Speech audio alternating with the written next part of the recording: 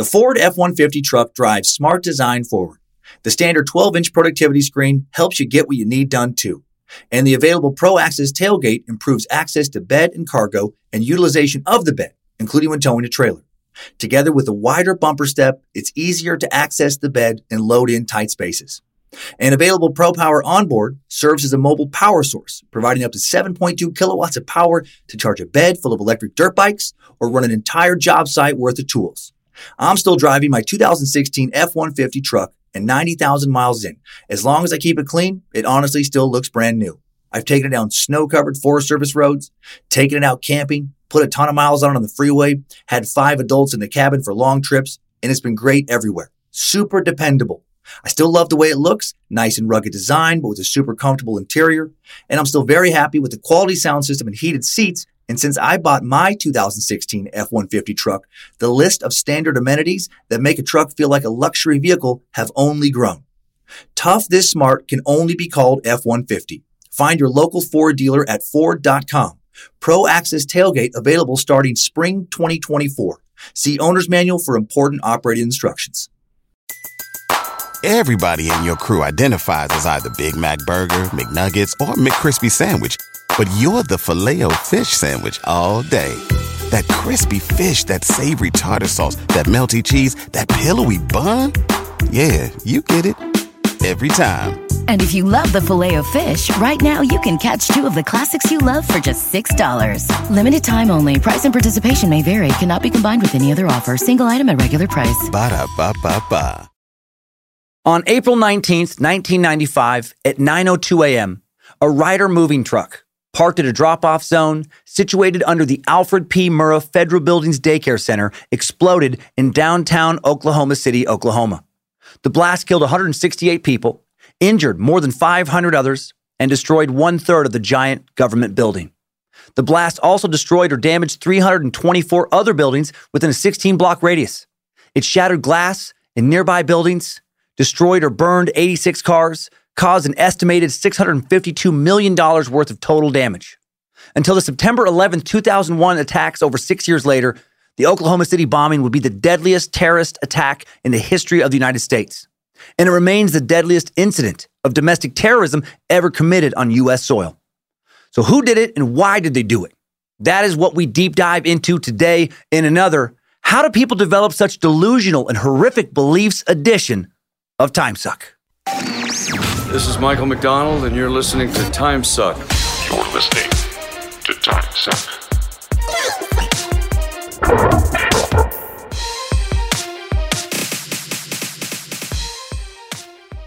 Happy Monday, meat sacks. March is already here. How did that happen? It's almost like time continues to move forward at a consistent, measurable rate. Weird. I'm Dan Cummins, the Master Sucker, Bojangles, Pooper Scooper, Darth Sucker, Luke Suckwalker. And you are listening to Time Suck. Hail Nimrod. I like what you're wearing today, Lucifina. Is that leather? Praise Bojangles and glory be to recent birthday boy Michael motherfucking McDonald, a.k.a. Triple M. Recorded in the Suck Dungeon in recently sunny CDA, Coeur d'Alene, Idaho. Reverend Dr. Joe watching the volume levels, Script Keeper, the High Priestess, the Queen of the Suck, all at their desks. Lindsay, my wife, also Scared to Death podcast co-host, brought to my attention that some California suckers thought I had shit all over them in the recent Ruby Ridge suck. No. Apparently, while not feeling well during the recording, I didn't make one of my jokes explicitly clear. When I told Californians to not move to Idaho, I was joking. I was expressing a common sentiment held around Coeur d'Alene and held around the rest of Idaho. I didn't make up that sentiment. It does exist. The sentiment exists because, as I said, Californians typically bring a lot more money into the area and drive the prices of homes up when they sell their homes in California for much higher prices than people are able to sell their homes around Idaho for. And that makes the houses unaffordable for some locals, which makes them understandably not pleased. Also, when I was shitting on Idaho, I was doing that sarcastically, a joke that didn't work for many, pretending to hate it to keep the locals, getting mad at me for encouraging more Californians to move here. So apparently that was just a very confusing joke. I don't give a shit if you move here. Why wouldn't I want more fans in the area? I've already bought my house, so it doesn't affect me. If anything, it helps me. I hope that clears everything up. I will work to further clear up some other views I laid out in the Ruby Ridge Suck here today. This suck and that suck definitely related. Huge thank you to the Riz Show, a.k.a. the Rizzuto Show, not the Rizzo Show, in St. Louis for helping to pack my shows out at Helium this past weekend. Holy shit, man. St. Louis was on fire this time, and I guess as you're hearing this, it would be 2 weekends back. Also, because I had to record this in advance of my Salt Lake City shows. But I'm guessing I had a lot of fun in Salt Lake City because all those shows were sold out before I got there. What a fun ride this year. The Toxic Thoughts Tour has been a blast. Having so much fun, introducing a lot more childhood stories than I ever have before into my stand-up. Nashville in 2 weeks, March 12th to the 14th. At least one of those 3 shows already sold out. Stand Up Live in Huntsville on the 15th, my only Alabama show for 2020. Punchline in Philly, March 26th to 28th. And then I'll be at Hawaiian Brian's in Honolulu, Hawaii, Sunday, April 5th. The last state I haven't actually done a show in yet. I've done shows in the other 49, but not Hawaii yet. Been there, but not performed there. And then Houston, Dallas, San Antonio, and Atlanta. Sorry, Houston, for having to move my secret group shows from Saturday the 18th to Thursday the 16th. Had something random come up and had to reschedule. Just barely, just by 2 days. But seriously, sorry about that. New month, new charity, the Martin Richard Foundation, Team MR8. Recording this again before the end of the month, so I don't know exactly how much will be given to them from the Patreon donations from the Space Lizards, but it will be more than $4,200. The foundation was shared to us by meat sack Matt Cox out there in Boston. Matt was an EMT, happened to be at the Boston Marathon when it was bombed in 2013. An 8-year-old Martin Richard was one of 3 people killed while hundreds of others were injured when 2 bombs exploded near the Boston Marathon finish line.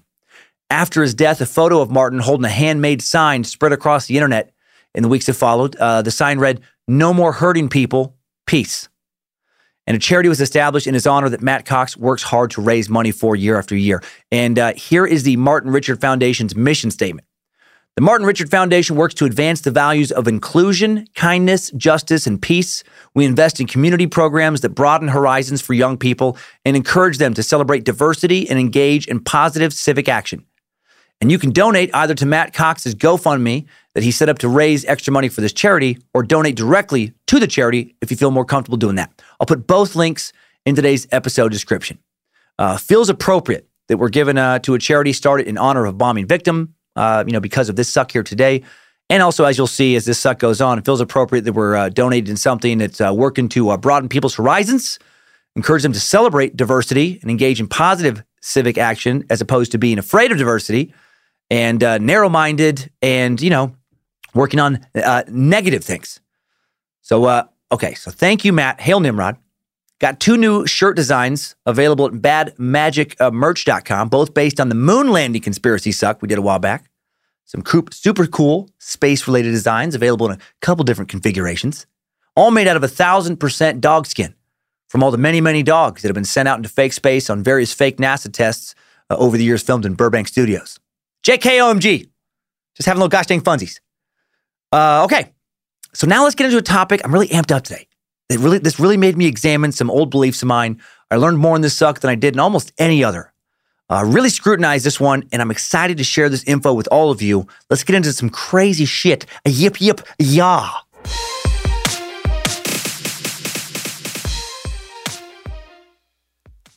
Lot of interesting stuff to unpack here today. I'm going to go over how the Oklahoma City bombing was connected to both Ruby Ridge and the Branch Davidian Waco compound raid. 2 topics we've already covered. I'll go over the ideology of the Patriot movement that the OKC bombers identified with and the history of militias in America in one of 2 timelines today. The OKC bombers weren't in a militia per se, but they were very much ideologically connected with America's militia movement. I'm going to talk about a horrible book, The Turner Diaries, I had not heard of, a book that strongly motivated Timothy McVeigh to bomb a federal building in Oklahoma City. This book has inspired many, many acts of hatred. It will be the subject of today's Idiots of the Internet. I'll lay out mini bios for Timothy McVeigh, Terry Nichols, and Michael Fortier, the 3 men connected to the bombing. Then I'll jump into our second timeline to cover the events that lead up to and through the bombing itself.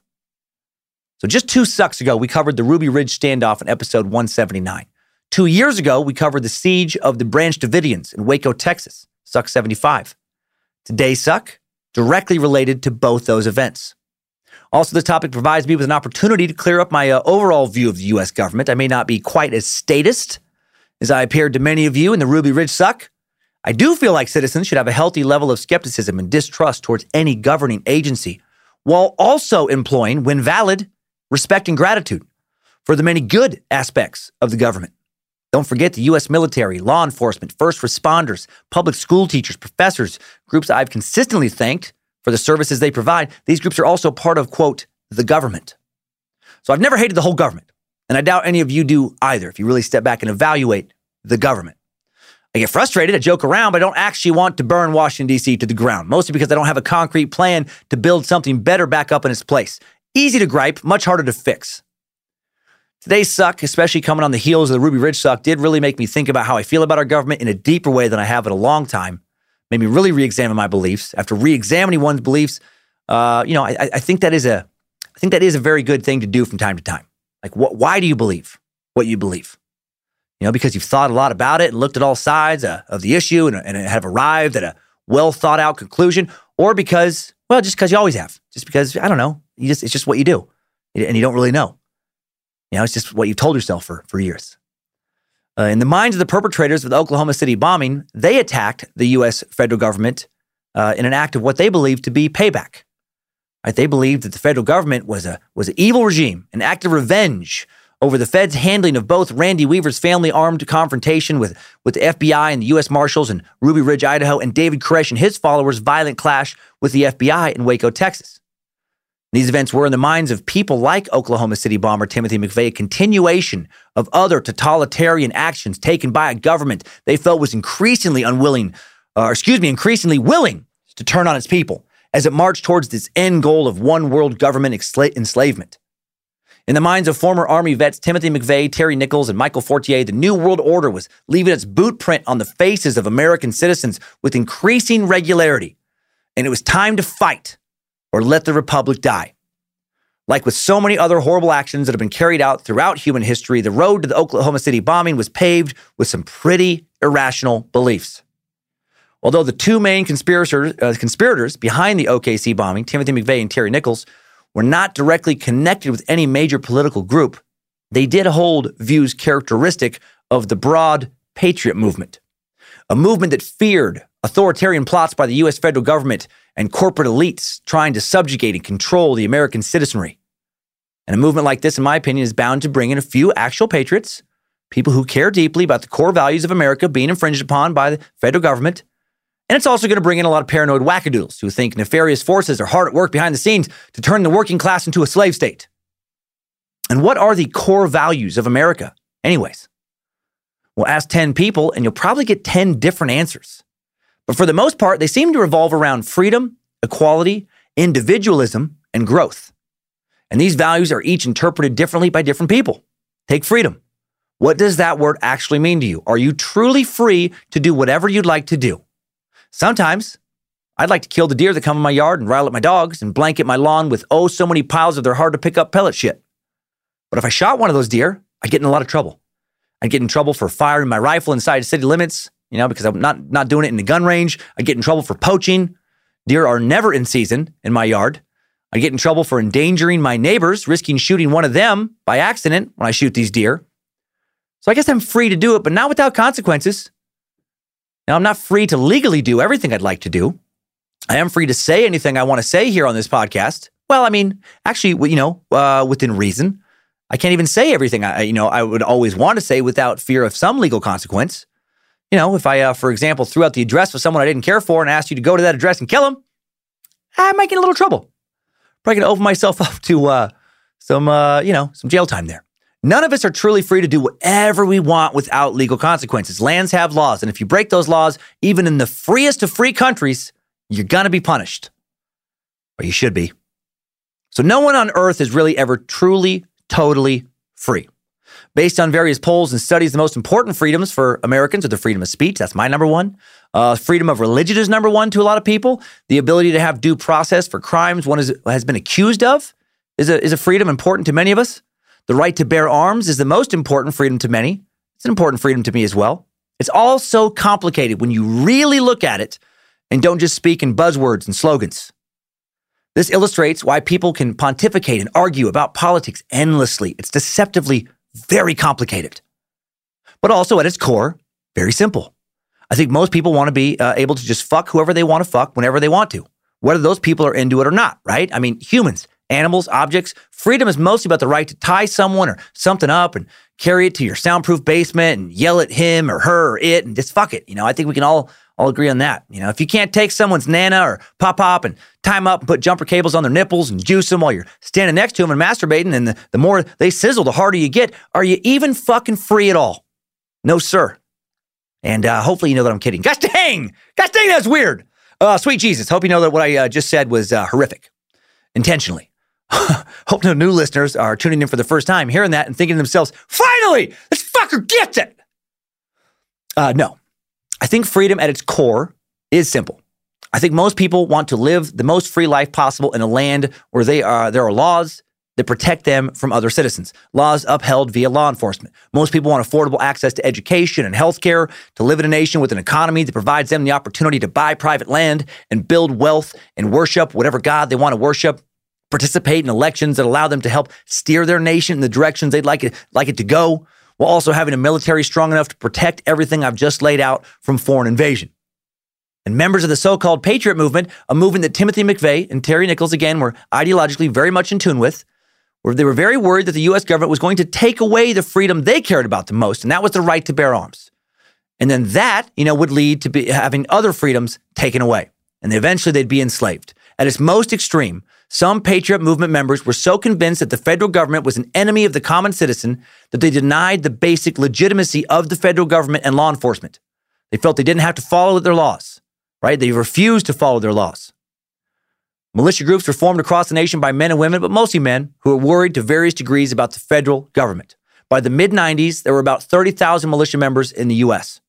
The militias justified their existence by claiming a right to armed self-defense against our allegedly oppressive government.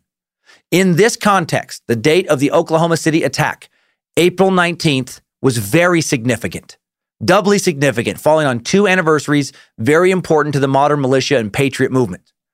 April 19th marks Patriots' Day, the anniversary of the American rebellion against British authority at Lexington, Massachusetts in 1775, the beginning of the Revolutionary War. The Boston Marathon ran every year on Patriots' Day. Several states recognize it as a state holiday. Also, April 19th is the date when federal agents raided the heavily armed compound of the Branch Davidian religious cult in Waco, Texas in 1993. So this date was definitely significant to McVeigh. He claimed that the building in Oklahoma City he bombed was targeted to avenge the deaths at Waco. Following the Oklahoma City attack, media and law enforcement officials began intense investigations of the militia movement and other armed extremist groups in America. And just before Waco, McVeigh had closely followed the Ruby Ridge siege. We just covered that 2 weeks ago with our, 179th episode, so we'll only go into it here briefly. Ruby Ridge was the location of a violent 11-day standoff in remote Boundary County, Idaho, beginning on August 21st, 1992, that followed roughly a year and a half's worth of, the Weavers' refusal to go to court over a weapons charge. U.S. Marshals and federal agents faced off against Randy Weaver, a Christian extremist worried about an impending apocalypse, and an anti-Semitic believer in a Jewish shadow government, and his equally paranoid wife. Weaver's children and a family friend, Kevin Harris, also involved in the standoff. The Ruby Ridge incident follows several years of investigations into Weaver by local authorities, the FBI, the ATF, and the Secret Service. And it ended with the shooting deaths of a U.S. Marshal, Weaver's wife, Vicky, and their teenage son, Sammy. This incident, especially the sniper shot of an unarmed Vicky Weaver in her home, unarmed while holding her newborn baby, no less, enraged many in the Patriot and end-of-days Christian movements, as well as also many other people who were a little more mainstream in their beliefs across the nation. The controversial event was seen as a major law enforcement blunder to many, which it definitely was. Many of you have brought it to my attention that despite the context I laid out in the Ruby Ridge suck that led up to the shootings, that the FBI sniper should not have just shot Randy or Vicky Weaver when Randy and Vicky were not imminent threats to law enforcement. And while I hate Randy Weaver, I will concede that something else maybe, could have been done to extract old Handy Randy and Sticky Vicky. Maybe rubber bullets, maybe tear gas, I don't know. It's hard to say since they had kids in there that the agents were prioritizing, getting them out safely and trying not to shoot. I don't know. Some things you eventually have to agree to disagree on. This might be one of them for me. I go so back and forth on this. But I do see, that there is a side, obviously, to the use of excessive government force. And that's why, Randy Weaver was awarded money after this all went down, and so were his kids, from the government. To those in the Patriot movement, the shooting of Vicky Weaver was definitely seen as a flagrant and gross abuse of power by a government willing to casually, use lethal force to subdue its own citizens. McVeigh actually visited the Weaver cabin after the incident and said this visit greatly fueled his self-righteous anti-government, anger and fury. Then 8 months later, Waco happened. Many militia extremists such as McVeigh were now certain that the U.S. government was out of control. It was an evil empire. It had lost its way, and it must be stopped. We covered the harrowing Branch Davidian story in our 75th episode of The Suck, so we won't go into great detail about what happened there here today. Just a quick summary again. The Waco siege began in early 1993 when a government raid on the Mount Carmel cult compound near Waco, Texas, led to a 51-day standoff between federal agents and members of a millennial Christian sect called the Branch Davidians. The compound's leader, David Koresh, was just minding his own business, telling his extremely devoted followers that he was the Lamb of God and, the illegal weapons he and his followers were gathering, stuff like automatic military-grade rifles and hand grenades, were just for an apocalyptic battle in which they would all be killed. And then he would be resurrected along with the faithful followers to the slaughter, and they would judge God's enemies. And for some reason, the government, was alarmed by this. They thought it was, illegal and weird. The government also didn't like the fact that Koresh was fucking girls rumored to be as young as 11 years old and taking multiple brides and such, which is, just weird, I guess, again. And then ATF agents surrounded his compound, and they didn't like it when Koresh's followers started shooting at them. Why couldn't the government just chill and let this dude fuck kids, pretend to be God, and shoot at them? And then the big bad government started shooting back against these heavily armed, kid-fucking enabling religious zealot lunatics. And the siege ended dramatically on April 19th, 1993, the big date, when fires consumed the compound, leaving some 75 people dead, including 25 children. It had begun on February 28th, 1993, when some 80 agents from the U.S. Bureau of Alcohol, Tobacco, and Firearms attempted to raid the compound after receiving reports that the Branch Davidians and their leader, Koresh, were violating federal firearms regulations, which they were. After 4 ATF agents and 6 Davidians were killed in the gun battle that followed, a ceasefire was arranged, and then nearly 900 law enforcement officials eventually surrounded the compound, including hostage negotiators and rescue teams from the FBI. Reporters soon arrived on the scene as well, and the 51-day siege that followed would play out on TV screens and in newspaper headlines across the world. Despite some early negotiating successes, the Davidians sent about 24 children out in exchange for food and other supplies. Numerous children remained amongst those inside, many of them Koresh's children he had with various women, most of them young teens, when they were wed to David. In the end, it was only Koresh's children who remained inside with him. In his negotiations with the FBI during the Waco siege, Koresh claimed that he was a messianic figure prophesied in the Bible, and God had given him his surname. And the ATF agents were like, yeah, all right, cool story, bro. Now, please let everybody out. Come out and face your weapons charges. And Koresh was like, nah, bro, didn't you hear me? I'm fucking God, bro. And he threatened violence against those who would attack him and his family, while also asserting that the Davidians weren't planning a mass suicide, even though he was doing that. To the Branch Davidians, Koresh was the Lamb, the only one, according to the book of Revelation, worthy of unlocking the 7 seals and revealing to the world the entirety of the Bible's teachings. This identification allowed Koresh to justify some of his controversial practices, including taking various spiritual wives, again, some reportedly as young as 11. In mid-April, after religious scholars reached out to Koresh through a radio discussion to talk to him about the teachings of Revelation, Koresh sent a message through his lawyer announcing he had received a new prophecy from God, was writing his message on the 7 seals, and when it was finished, he'd come out with his followers. The FBI was not convinced. Though initially reluctant, Attorney General Janet Reno ended up approving a plan to fire CS gas, a form of tear gas, into the Mount Carmel compound to try and force out the Davidians. Just after 6 a.m. on April 19th, 1993, FBI agents used 2 specially equipped tanks to penetrate the compound and deposit some 400 containers of tear gas inside. It was dramatic imagery. A lot of people didn't like seeing the military tanks heading into, essentially a private residence of sorts. Soon after this attack ended, around noon, several fires simultaneously broke out around the compound. Gunfire was heard inside. Safety concerns prevented firefighters from entering Mount Carmel immediately. They didn't want to get shot by armed cult members, and the flames spread quickly and engulfed the property. Though 9 Davidians were actually able to escape, investigators later found 76 bodies inside the compound, including all 25 of the remaining children. Some of them, including Koresh, had fatal gunshot wounds, suggesting suicide or murder-suicide. And many blame the government for these deaths. I'm not one of those. Not only am I not someone who doesn't think the FBI was responsible for this tragedy, I don't understand how logically anyone else could. Some people want to say that in the standoff, the FBI shot first. That they set the fires intentionally. First off, I doubt it. I've read a lot about it, and I doubt it. But even if they did, let's humor that. Let's say that they did. They didn't initiate the armed standoff. by, building up an illegal militia and fucking kids inside the compound. And then you don't get to shoot at law enforcement and refuse to leave a compound where kids are being molested and not have some righteous, aggressive justice thrown your way. If you've convinced yourself that the U.S. government is a totalitarian regime akin to Nazi Germany or Stalin-esque communist Russia, then okay, through that lens, you're going to view all state police action as being, oppressive and brutal. And you can view this incident as some people who just wanted to live life the way they wanted to live, and they wanted the freedom to worship their God in the way they chose to, and then the big bad government came and fucking stomped on them. I look at the FBI raid of the Branch Davidian compound as another confrontation between a reasonable and rational state dealing with an irrational and unreasonable group of apocalyptic religious fucking lunatics. Wasn't a bunch of cool, good people, just wanted to live their lives and sing a few songs. It was people who dragged children into an incredibly fucked up, zealots, sexualized compound. You do have the right to worship and have, faith in whatever belief system you choose. But if those beliefs lead you to breaking the law and doing shit like stockpiling illegal weapons for an apocalyptic battle or fucking kids, well, then you know what? You got to pay the piper. How could you expect anything else? And I hope it's always that way. I hope you never get to have that kind of freedom. It's fucking insane. Could the U.S. government have handled their attack on the Weaver family and their attack upon the Branch Davidian compound with more grace, handle things in a way that could have led to less bloodshed? Sure, right? Hindsight's 2020. I'm guessing agents would have liked for Vicky and Sammy Weaver to have lived through the Ruby Ridge siege and for all the kids to have lived through the Waco siege. But again, Weavers, Koresh, they were the ones who lit the fuses in those incidents, not the other way around. Sorry, it's hard for me to stay calm on some of this just because I truly, to the depth of my being, no matter how much I look at it, just think that most people online have it wrong on this. Just my view, just my opinion, but man, do I believe it. And the more I look into it, the more I believe it. Timothy McVeigh did not agree with my view. I'm pretty sure he would have added me to a people to kill list for holding my view. He would have seen me as a traitor, just like I view him as a misguided domestic terrorist.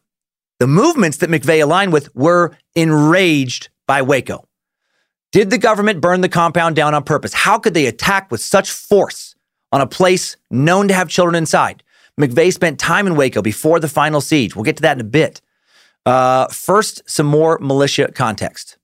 To understand McVeigh's motivations, we got to understand the groups he was surrounding himself with. In the Ruby Ridge Suck, we covered the history of the apocalyptic Christian movements and the Aryan nations. Definitely check that out if you haven't heard it, if you want more context. Right now, let's trace McVeigh's brand of militia and the Patriot movements that were busy preparing for the New World Order. The words Patriot militia have become strange spectrums of extremes in the U.S. Being a patriot is such a loaded term. There's a dictionary definition, a person who vigorously supports their country and is prepared to defend it against enemies or detractors. But some Americans who do view themselves as patriots see people who support the modern U.S. government as the opposite of patriots. Those who accept the laws of a government they view to be an evil empire are traitors, treasonous cowards who support the dismantling of the U.S. Constitution. According to this view, if you follow it to its logical conclusion, all government workers, including every single member of the military, every single law enforcement officer, all treasonous, traitorous bastards. Some time suckers had an issue with me referring to Randy Weaver as a domestic terrorist 2 weeks ago, saying that by my definition, the revolutionaries who founded America must have been terrorists as well. Yeah, they were. George Washington was a terrorist. To some. Both labels are technically correct. While heroes are not always terrorists, terrorists are always heroes. To some. Right? Osama bin Laden was a terrorist in the eyes of Americans. In the eyes of his fellow Al-Qaeda revolutionaries, those in favor of an all-out jihad against America, he was absolutely a hero. George Washington was a hero to those who wanted the U.S. colonies to declare independence from Great Britain. To British citizens, British loyalists living over in England, to British loyalists living in America, he was a terrorist. Terrorist or hero/revolutionary. It all just depends on where you're sitting. So was Randy Weaver a domestic terrorist or an American revolutionary? He was both. You decide which one applies for you. It all depends on your view regarding whether or not you viewed his cause as just. In Randy's specific fight, I support the state. The state, to me, was more rational than Randy Weaver. So to me, Randy was a terrorist. I didn't pledge allegiance to Randy's view of America. He wanted to destroy my America. So to me, again, domestic terrorist for sure. I hope that makes sense. That's about as good as I can explain it. Back to the Patriot movement. The Patriot movement that existed in the early 90s of Timothy McVeigh's timeline was a hodgepodge of extreme beliefs, and it complicated the word patriot even further. A sizable chunk of their numbers were apocalypse-obsessed Christians like we covered on the Weaver and Koresh episodes. People who thought they were living during the end times. People who thought they were stars of some big final celestial battle. God's chosen warriors. People who, are very hard to reason with when they think the government has something to do with this final battle, because these people are, by the very nature of their extreme beliefs, unreasonable people. Some of the patriots were and still are small government constitutionalists, mini-anarchists, volunteerists, a dozen different flavors of generally uber-conservative-leaning, extreme freedom-minded folk. Some consider themselves libertarians. Some even identify as right-leaning anarchists. And this is a good quick spot to bring up how I identify with libertarians here. Randy Weaver from the Ruby Ridge Suck, Timothy McVeigh, Terry Nichols from Today's Suck. I'm guessing they identify more as libertarians than as Republicans or Democrats. I bet real hard on that. And I've referenced having libertarian leanings many times in the past. That does not mean I agree with everything they agree with, obviously. But because I have referenced these beliefs many times and they do tie into this particular topic, I do feel like I owe longtime listeners a better understanding of my beliefs. First off, as any longtime stand-up fan understands, I'm not in favor of big government. I wrote a long, intricate, and lengthy stand-up story explaining why I have this belief called the Department of Caffeinated Beverage Distribution. You can listen to it on Pandora, Spotify, YouTube, etc. It's on the Chinese Affection album. Very quick summary. I don't want big government because my interactions with private company employees competing to make a profit have overall been more enjoyable than my interactions with government employees who know I have to deal with them because there is no market competition. In that bit, I compared Starbucks to the DMV. I asked the audience if they thought the government would do a better job handling caffeine distribution than Starbucks. I don't think they would because of human nature. If you have to run a profitable business to keep your goddamn job, odds are you're going to work harder than you will if your job will continue to exist regardless of profitability, right? Thanks to government funding, where you can be paid to be mediocre. That doesn't mean that all government employees are mediocre, not at all. Just saying it's a little easier in that world than it is in the private world because of profit. So is this a libertarian belief? Yes. Yes, it is. I'm not a party man in general, but I do identify far more with the Libertarian Party than I do with Republican or Democrat parties. Again, to be clear, not 100% in line with any party. I've been pretty openly pro-death penalty, as you know, and libertarians, they actually do not support state death penalties.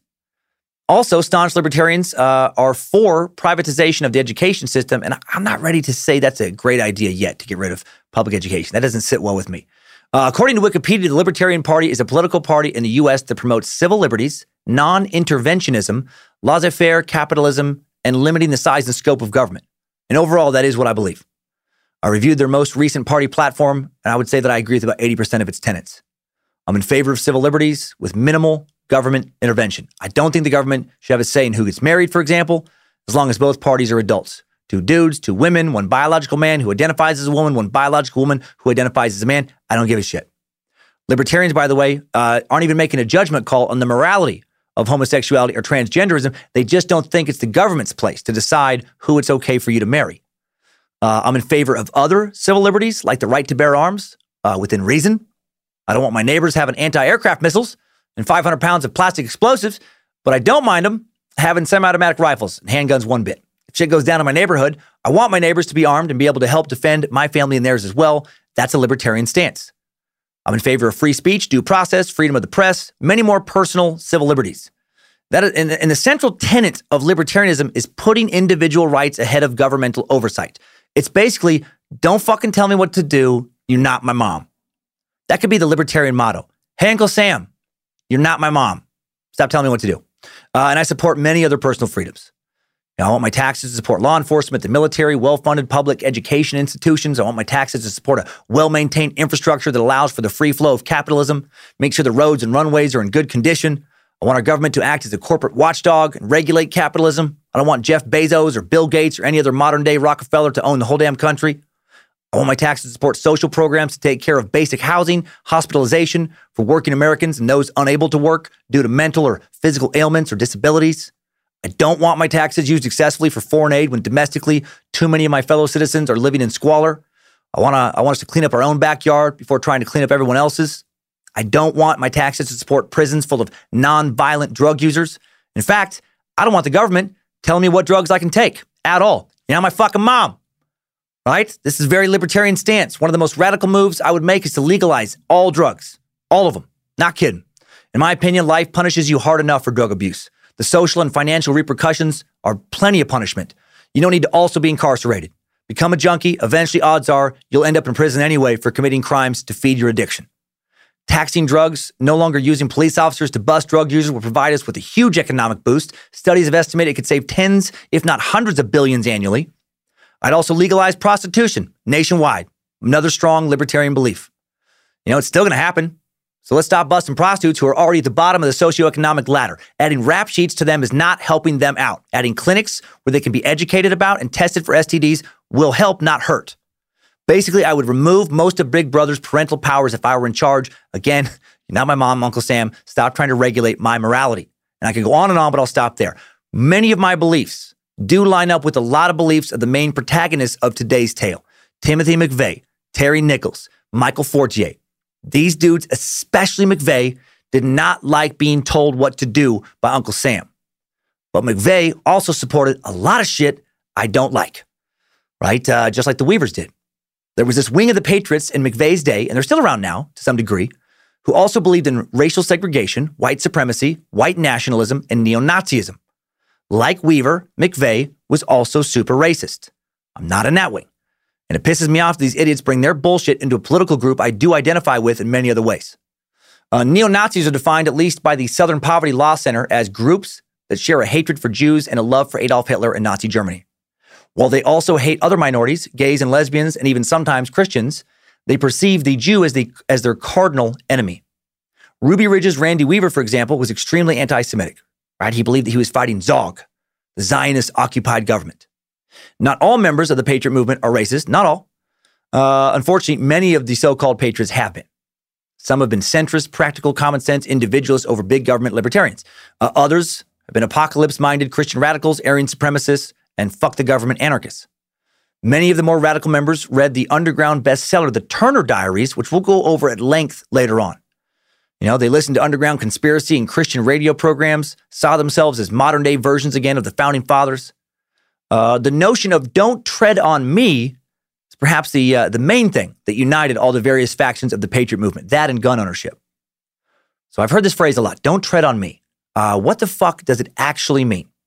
Well, don't tread on me, the now iconic phrase, often accompanied by the equally iconic coiled timber rattlesnake, harkens all the way back to 1775, when it was designed by American revolutionary and General Christopher Gadsden.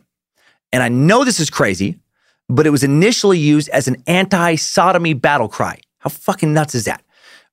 Sodomy had become rampant within the ranks of the Redcoats. I bet you were not taught that in school. It had less to do with sexual preference, more to do with circumstance. The Redcoats were sent from Britain to America and were away from their wives for several years at a time, in many cases. They were also young men with healthy libidos, and it was less frowned upon for these men to have sex with American men who were stationed with them in auxiliary roles, and it wasn't considered homosexual at the time if you were the top, so to speak. So in the years leading up to the Revolutionary War, thousands of young American men were sodomized repeatedly by the British and were obviously sick of it. I mean, most of them. Statistically, I'm guessing some liked it. But in general, they were against it.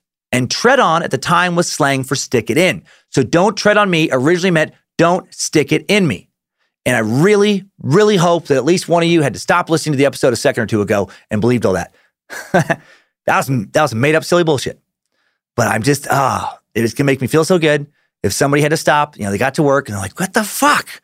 And they're talking to their coworkers, fucking don't tread on me. Yeah, these guys were tired of getting butt fucked by the British. No, they fought back. No. Don't tread on me means don't walk all over me. It was used by Continental Marines as an early motto flag. It's a precursor to the Stars and Stripes. Benjamin Franklin had used the rattlesnake in earlier revolutionary illustrations going all the way back to 1751, when he made the satirical suggestion that the colonies might repay the crown for shipping convicts to America by distributing rattlesnakes around England, particularly in the gardens of the prime ministers, the lords of trade, and members of parliament. For to them we are most particularly obliged.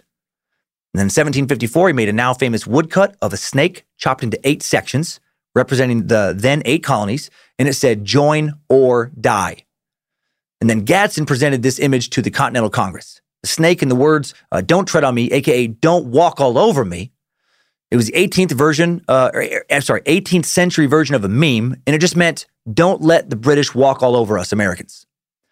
And then the flag was replaced by the less snaky stars and stripes. I love our flag, but you gotta admit, it would be fucking way more metal if it had a big-ass rattlesnake on it. And the Don't Tread on Me symbol began to be used as a symbol of that initial revolutionary spirit of Americans overthrowing British oppressors in favor of having more liberty, from America's very inception. It represented the fight to overthrow tyranny. And just about every time some group feels that our government has become tyrannical, become the modern equivalent of the British government that we overthrew, that flag and those words come back out. Don't tread on me, motherfucker. Don't take away my rights. Yeah, yeah, yeah. Since the 1970s, Don't Tread on Me has also become strongly identified with libertarianism. Basically now it means good luck infringing upon my constitutional rights to some. And also, if you want my guns, you son of a bitch, I'll have to pry them out of my cold, dead hands. So that's a general overview of the Patriot Movement's beliefs for today. Enough for today. Let's now look at America's militia movement that the Oklahoma City bombers were also a part of in a way. They weren't in a militia, but the militia movement coincided with their beliefs. Most people tend to view modern militias in one of two ways. There is no doubt that the founders saw militias as essential to the safety of the principles of the new republic they'd created. And some view modern militias as brave citizen soldiers ready to fight to uphold that ideal. Others see militias as a bunch of lawless wackadoodles with big guns, bad ideas, and worse intentions, fueled by the delusional belief that they could actually take on the U.S. military in a firefight and win. I used to subscribe to that latter view, but I don't anymore.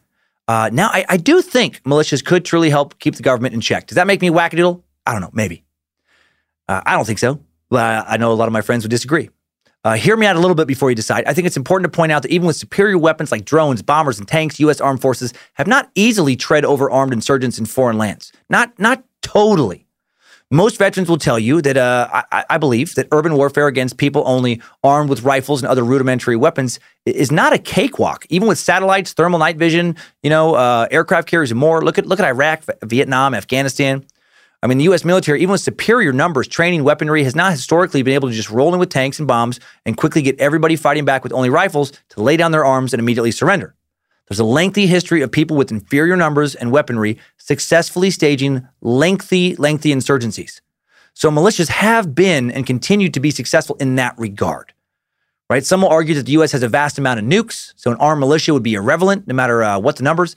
But the idea that the U.S. military nuking their own people on their own land, I think is pretty absurd. I mean, what is the point of winning a war if you have to ruin the land you're fighting for to win it? So could militias keep the U.S. government from, say, enacting martial law on the population and enforcing unconstitutional legislations?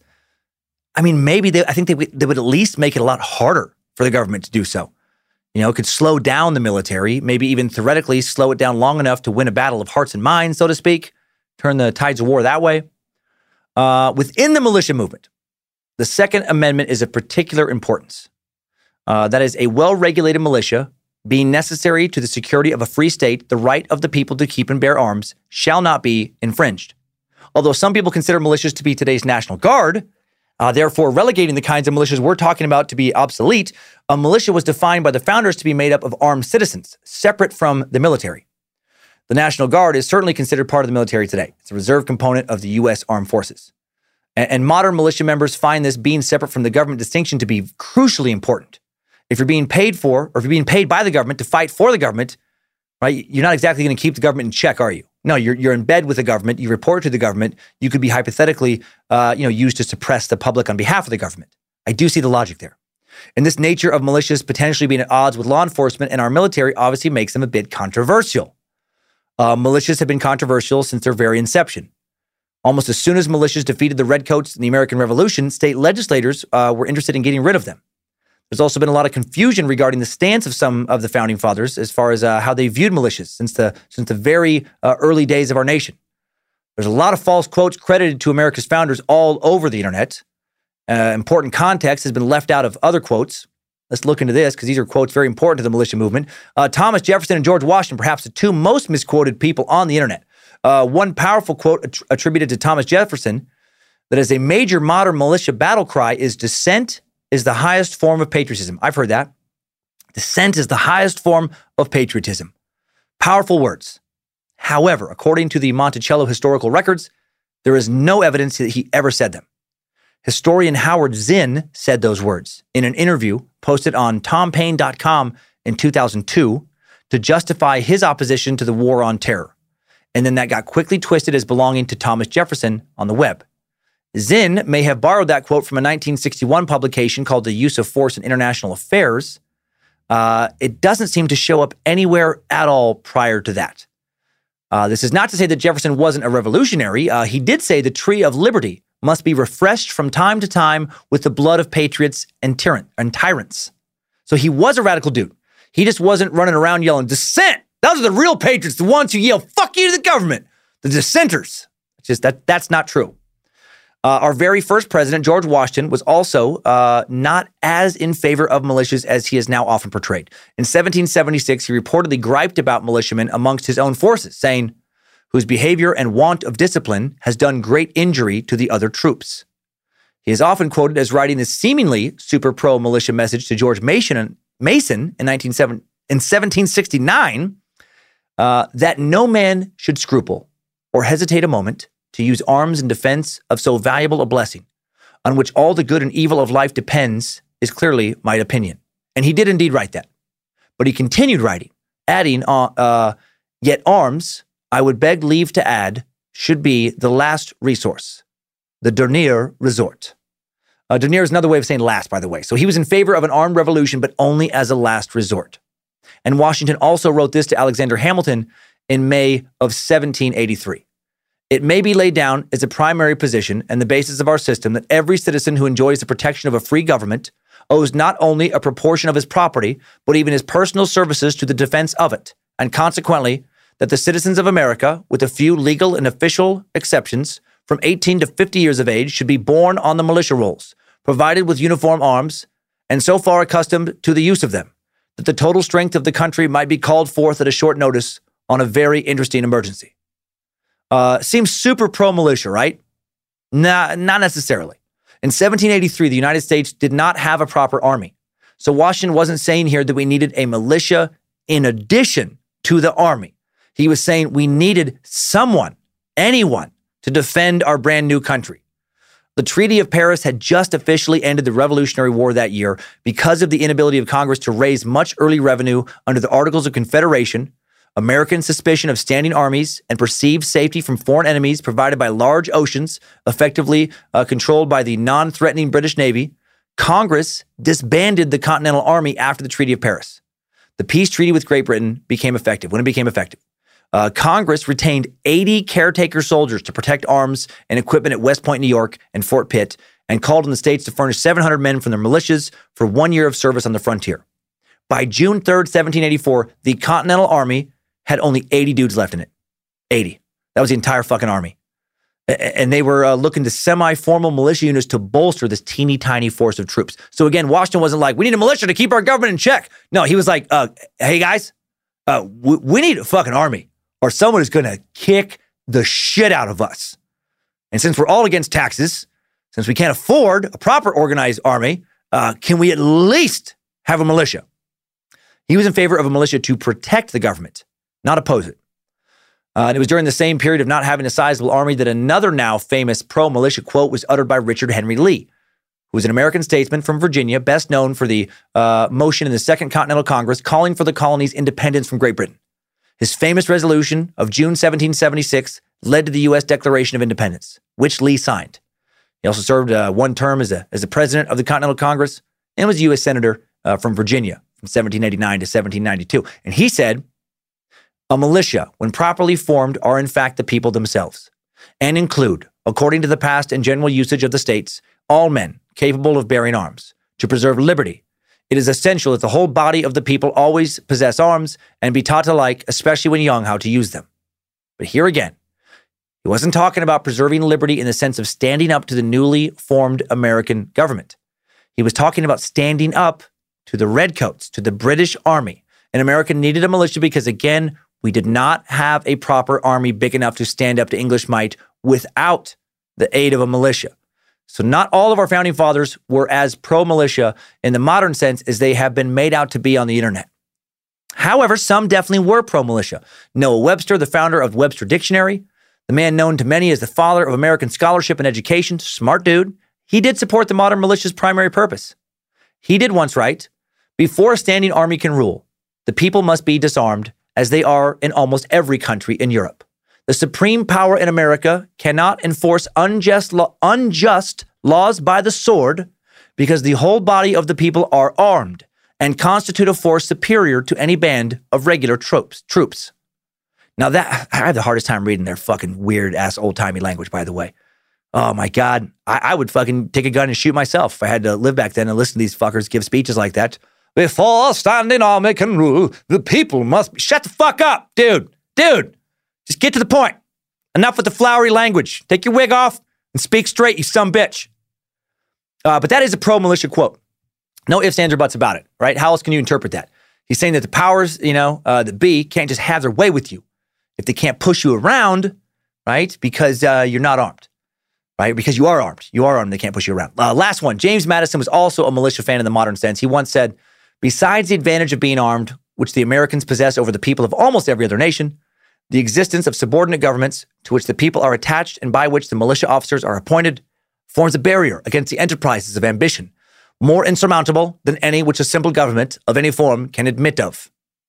Definitely pro-militia quote. Old-timey, confusing speak for nothing keeps the government from abusing its power better than a well-armed citizenry. Fuck yeah, bro. Now that we understand some of the ideological beginnings of America's militia movement, let's take a look at the history of how this movement developed. Just a brief one over our nation's history. A full one could be an entire suck in and of itself. Today we'll just look at a few historical moments and incidents of inspiration for later militia members in our first of two Time Suck timelines.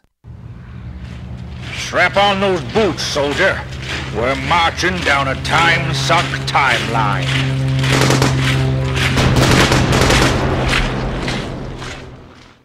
All right, 1787. After the militia's help in fighting the British, Constitutional Convention delegates clash over whether the militia should come under national control. As a compromise, the Constitution grants the federal government the power to call it the militia, but leaves the appointment of officers to the states. 1831, a mandatory militia duty becomes unpopular. States began to abolish it. People don't want to have to be in the militia. By the 1840s, many states have set up an organized militia with actual responsibilities and an unorganized militia that exists in name only. The Militia Act of 1903, also known as the Dick Act, beefs up state militias with federal funding and gives the feds the power to review state militias. For many, this goes against the spirit of the Second Amendment. Remember, the Second Amendment is about the people bearing arms, not the government, not trained soldiers, and it really is known as the Dick Act. Named after Republican Ohio Congressman and Senator Charles Dick, Mr. Dick. Mr. Dick was the chairman of the Militia Committee. Mr. Dick had also volunteered as part of the Ohio Army National Guard to fight in the Spanish-American War, and he served in Cuba as a major and then as a lieutenant colonel. And some think that Dick cut the balls off the American militia movement. Some think that Dick got soft when it came to keeping militias out of government hands, and not everyone wanted a soft Dick. A lot of people wish Dick would have gotten hard when it came to keeping the militia's balls out of the government's hands type of stance. Some people thought that politicians who wanted the government to fund and supervise and thus control militias were pussies, who were a little wet behind the ears when it came to protecting the Second Amendment. And they wanted Dick to fuck those pussies. They wanted a hard Dick to fuck those wet pussies. You get it. 1916, the National Guard, which evolved from the organized government-sanctioned militia, became part of the Army. Again, arguments about what a militia was meant to be are numerous. Many people think the Second Amendment is being trampled. Right? This is an argument that's been going on for a long time. Skip ahead several decades. 1971, William Potter Gale, a white supremacist and anti-Semitic activist, forms a proto-patriot group called Posse Comitatus. Comitatus, there we go. Latin for power of the county, which purports that the highest levels of authority should be the county government. Gale says sheriffs who violate the Constitution should be taken to a populated intersection and hung there by their neck. This group spreads across the West and the Midwest by the 1980s. We mentioned Gale and we mentioned him and the Christian identity movement and his whole kind of sovereign citizen ideology in the Ruby Ridge suck. Idiot racists taking a few good ideas about keeping the government from getting too powerful and then mixing it with a bunch of racist and apocalyptic and otherwise just insane ideas. In 1976, Congress passes the Federal Land Policy and Management Act, kicking off the Sagebrush Rebellion, which seeks to establish state and local control over public lands in the West. This is a big one for the modern militia movement. The big, states versus federal rights, the whole county, small, versus federal rights. The main thrust of the militia kind of anger is, towards the federal government. It has been for a long time. Many miners, loggers, and ranchers of the West rebelled against federal colonialism back in 76 that came in the form of environmental laws, from the Wilderness Act to the Endangered Species Act to especially the Federal Land Policy Management Act. People talk about forming militias, or people talked about forming militias, to prevent the federal government from taking over lands. A lot of people where I'm from still pissed off about all this. The Federal Land Policy and Management Act shifted the Bureau of Land Management's mandate from one of maximizing extraction from public lands to preserving these same lands, at least to a limited extent. Right? And the Sagebrush Rebellion movement had many members, from local politicians, entire boards of county commissioners, to state legislators, even U.S. congressmen. These rebels wanted more local control at the county and state levels over the land that surrounded them. They didn't want the federal government telling them how to manage their own backyards. And in a lot of places, in a lot of rural places around the country, people are still angry about that. I can hear my stepdad getting, irritated about this, in my head right now. He hates federal control over, the lands he grew up around. And so I do get that sentiment. I get it 100%. However, I also see the other side. I get the federal government wanting to have a more uniform method of nature conservation that keeps the environment of the whole nation more pristine for future generations to come. And I love that. I love a national park. Love a beautiful wooded mountainside. Love walking along deer trails out in the woods, clean woods. I was raised in the woods. I live around the woods now. I can sit in my hot tub at night and often do and look at a pine-covered mountainside across the lake, and I fucking love it. And if local lands were in local hands, would it all look just as nice as it looks right now? It would not where I grew up in Riggins, for sure, 1,000%. Holy shit. There would be clear cuts left and right. Mudslides, mountainsides raped to make a quick buck for local loggers. There would be land not maintained by the Forest Service, but instead neglected by locals. It would be all littered with bullet casings and beer cans. Just like I've seen it on many private lands. A lot of my stepdad's buddies, goddamn, it's just a fucking mess because they don't give a shit. They don't give a shit how it looks. It would look like a fucking trailer park front yard. Would it be that way everywhere? I can't say. I can only speak for where I grew up. My dad loves hunting more than anything on earth. I think he'll cry if I don't shoot a whitetail buck this fall after not getting a shot off these past 2 seasons. His big complaint about hunting is people just shitting all over the woods, And he's a former logger who hates clear cuts, hates people who just fucking rape the forest, loves the woods, almost like a spiritual way. It pains him to see it disrespected. And I hate it too. I hate seeing trash left by trashy people who don't have respect for nature or for anyone else enjoying nature. They leave their fucking beer cans and Mountain Dew bottles and candy bar and Hostess wrappers out in the woods like the dumb fucking rednecks they are. And they give my state of Idaho and rural states like my state a bad name and a bad reputation. They've led a lot of people in more urban parts of America to believe that we're all just a bunch of dumb, don't give a fuck rednecks. So my personal experience leads me to want, local lands to be put in federal hands. Your experience, I do understand, may lead you to a different conclusion. So although there were threats of violence with the Sagebrush Rebellion between militias and government agencies such as the BLM, none ever occurred. A number of bills were considered in Nevada, Utah, Wyoming, Alaska, Oregon, and Arizona demanding the transfer of federal lands to the states, but nothing came of it. And then Reagan was elected over Jimmy Carter. Reagan slowed down how much land was being ceded over to the federal government for federal oversight, and the rebellion just kind of died down. But this federal land grab will fuel future militia members to further despise the federal government, right? They think they're just taking all our stuff, probably going to have it be some, new world order playground for their rich buddies someday. 1983, Passus Comitatus member Gordon Call murders 2 federal marshals trying to arrest him in North Dakota. He's later killed in a shootout during which he kills a sheriff, and he is viewed as a martyr for the American militia cause. The militia continues to grow now throughout the 80s. On September 11th, 1990, President George H.W. Bush really fuels the militia movement when he references, quote, a new world order, popularizing a phrase that conspiracy theorists equate with the coming of a global totalitarian government. Bush said this before a joint session of Congress during the Persian Gulf crisis. He said it shortly after meeting with Soviet leader Mikhail Gorbachev. He used this term to try and define the nature of the post-Cold War era and the spirit of cooperation between the U.S. and Soviet Union that he had been hoping would materialize. He said during the same speech, 100 generations have searched for this elusive path to peace, while 1,000 wars rage across the span of human endeavor. Today, that new world is struggling to be born, a world quite different from the one we've known. And I wish I was Dana Carvey right now and could do a spot-on H.W. Bush impression.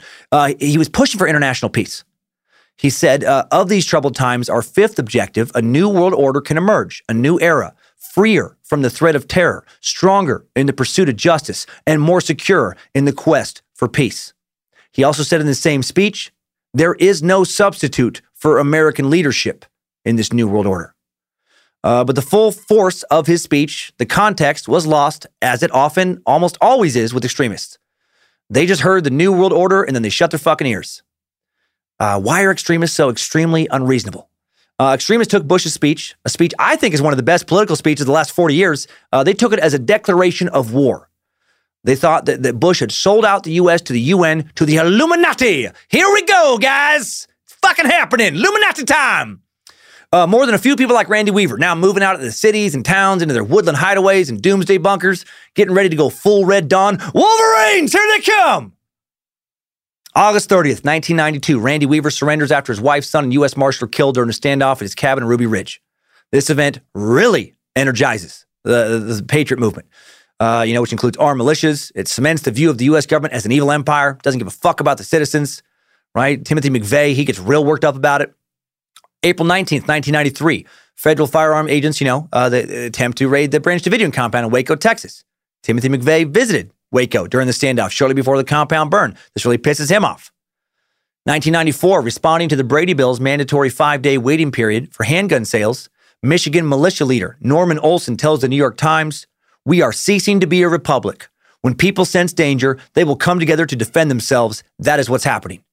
Opposing a 5-day waiting period to make sure violent felons dishonorably discharge vets, people who have renounced U.S. citizenship, people who have been committed to mental asylums, making sure they aren't quickly able to purchase a handgun, doesn't sound insanely unreasonable to me, but it did to many militia members who say this bill was not common sense protection, but a step towards completely stripping citizens of their right to bear arms.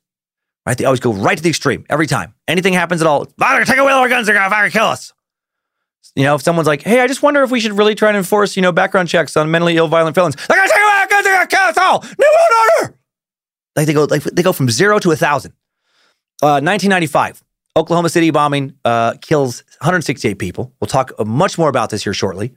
This event initially fuels the militia movement extremely in America. But then over the next decade, thanks to the government not collapsing due to the Y2K scare in 2000, thanks to gun rights not being taken away after this, thanks to the September 11th attacks in 2001 that shift focus from worrying about the U.S. government to worrying about Al-Qaeda and the Taliban, the militia movement dwindles. Within a decade, the number of militia groups drops from 441 to 35.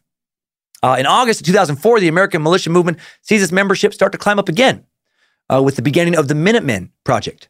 The Minutemen Project was a vigilante group founded to monitor the U.S.-Mexico border. Bands of heavily armed, self-appointed border guards known as Minutemen. The subject of the Minutemen could be its own suck, right? There were several controversial incidents, internal strife that led to the disbanding of these groups. Following the election of President Barack Obama, the number of militia groups surges from 42 to 127 in 1 year due to a paranoid and irrational fear that Obama is secretly an Islamic terrorist hell-bent on disarming America. He was not. In his first term, this is going back to 2008. His first term, Obama did not push for gun control measures after the fatal mass shootings at Fort Hood, Texas, Aurora, Colorado with the movie theater, Tucson, Arizona supermarket. He continued to keep quiet on gun control in the 2012 presidential campaign as well.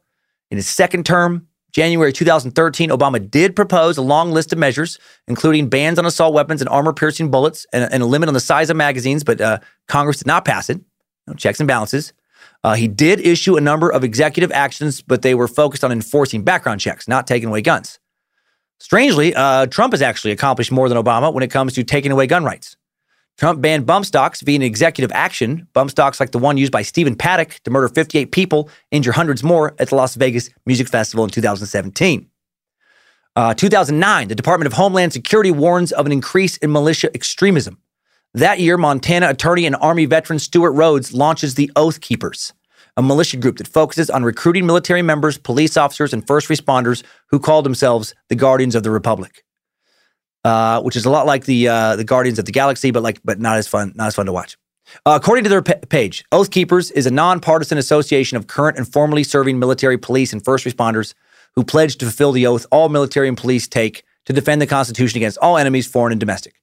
That oath, mandated by Article 6 of the Constitution itself, is to the Constitution, not to the politicians, and Oath Keepers declare that they will not obey unconstitutional orders, such as orders to disarm the American people, to conduct warrantless searches, or to detain Americans as enemy combatants in violation of their ancient right to jury trial.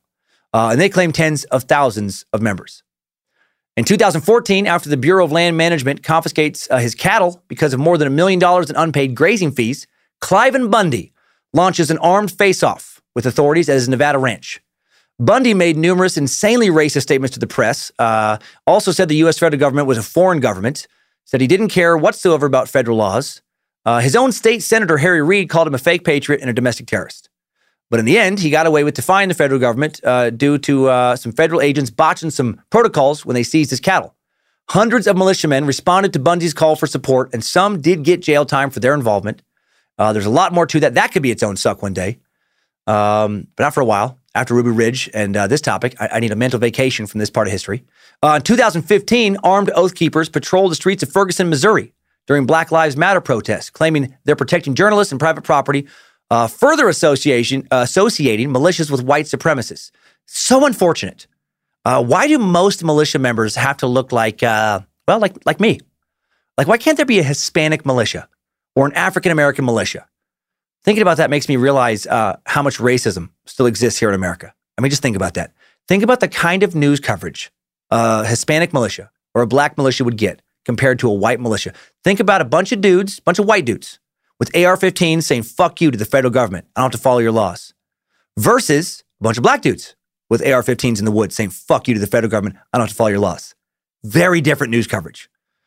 Thinking about that makes me fucking sad, actually. Bums me out how much skin color still matters to so many people. We got to get past that shit. Come on, meat sacks.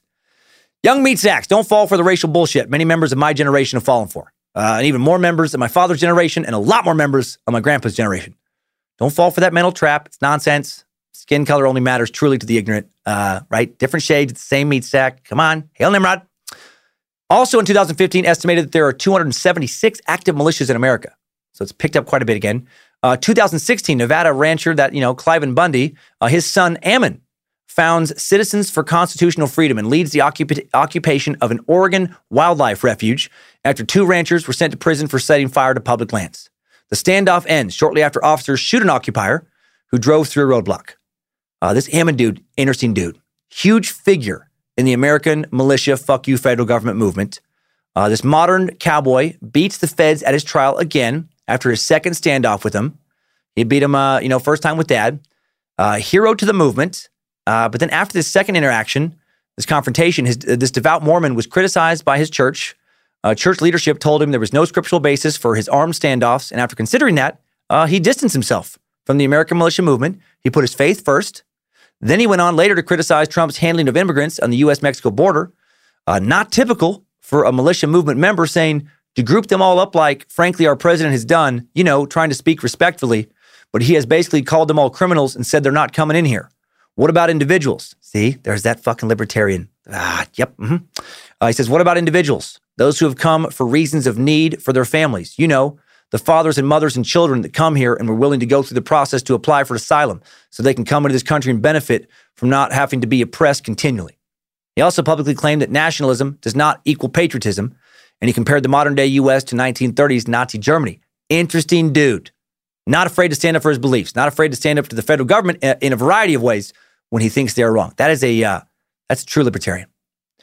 Finally, in 2019, the FBI calls some of these patriot and militia group members and organizations HVEs, or homegrown violent extremists, and other domestic terrorists or domestic violent extremists. In a statement before the House Homeland Security Committee on May 8, 2019, Assistant Director for the Counterterrorism Division of the FBI, Michael C. McGarity says, "We believe domestic terrorists pose a present and persistent threat of violence and economic harm to the United States.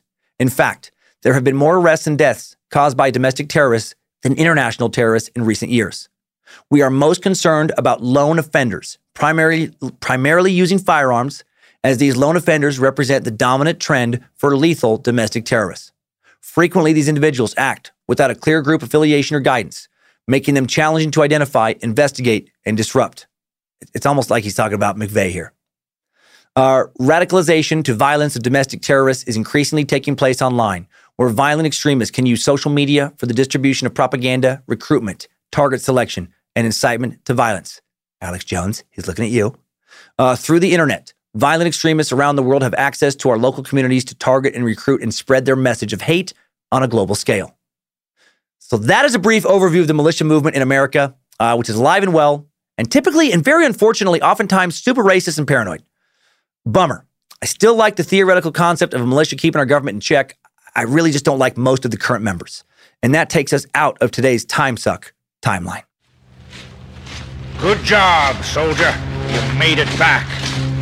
Barely.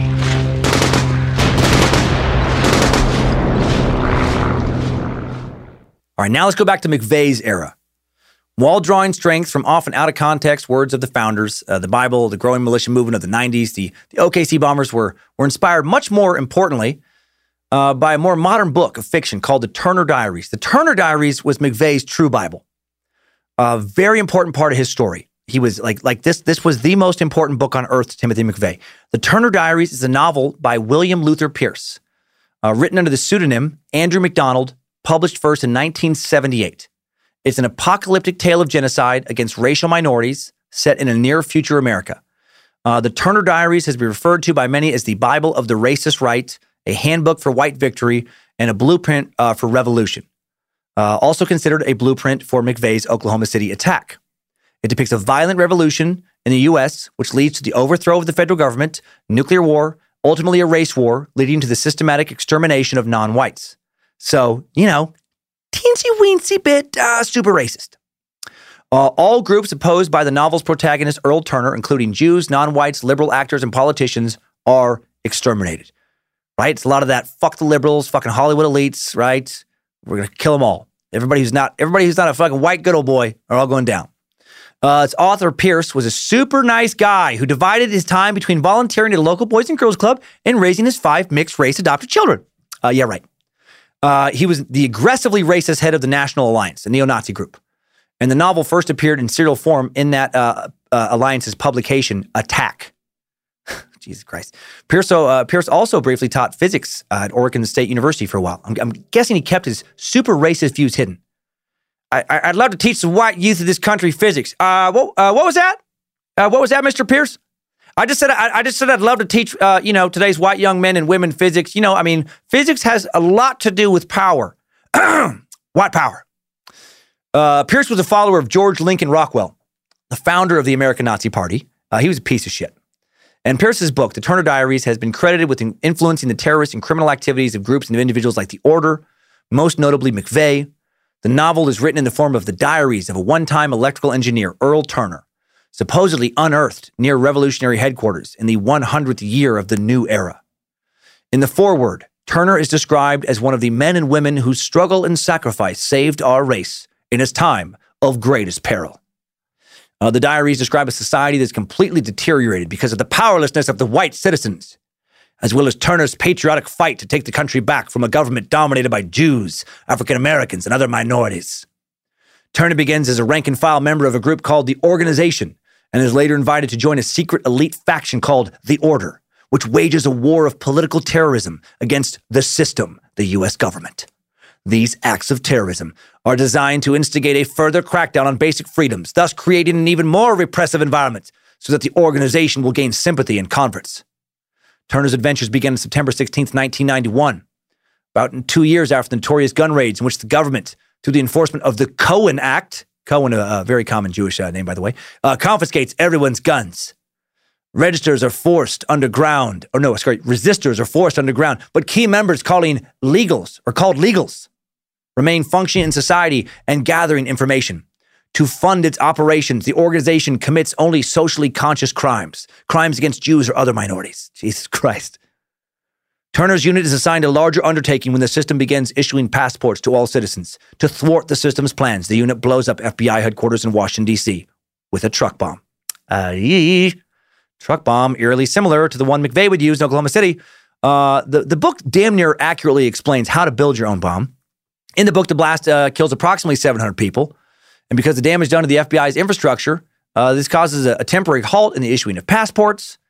Although he regrets the loss of innocent life, Turner laments that there is no other way to destroy the system. Eventually, the organization takes over much of the West Coast by force after this initial explosion sets off the revolution. Those who survive are then subjected to the, quote, Day of the Rope, yeek, in which African Americans as well as whites characterized as having betrayed their race are all hanged. Jesus. Turner's last entry records his acceptance of a suicide mission in which he will blow up the Pentagon with a nuclear weapon.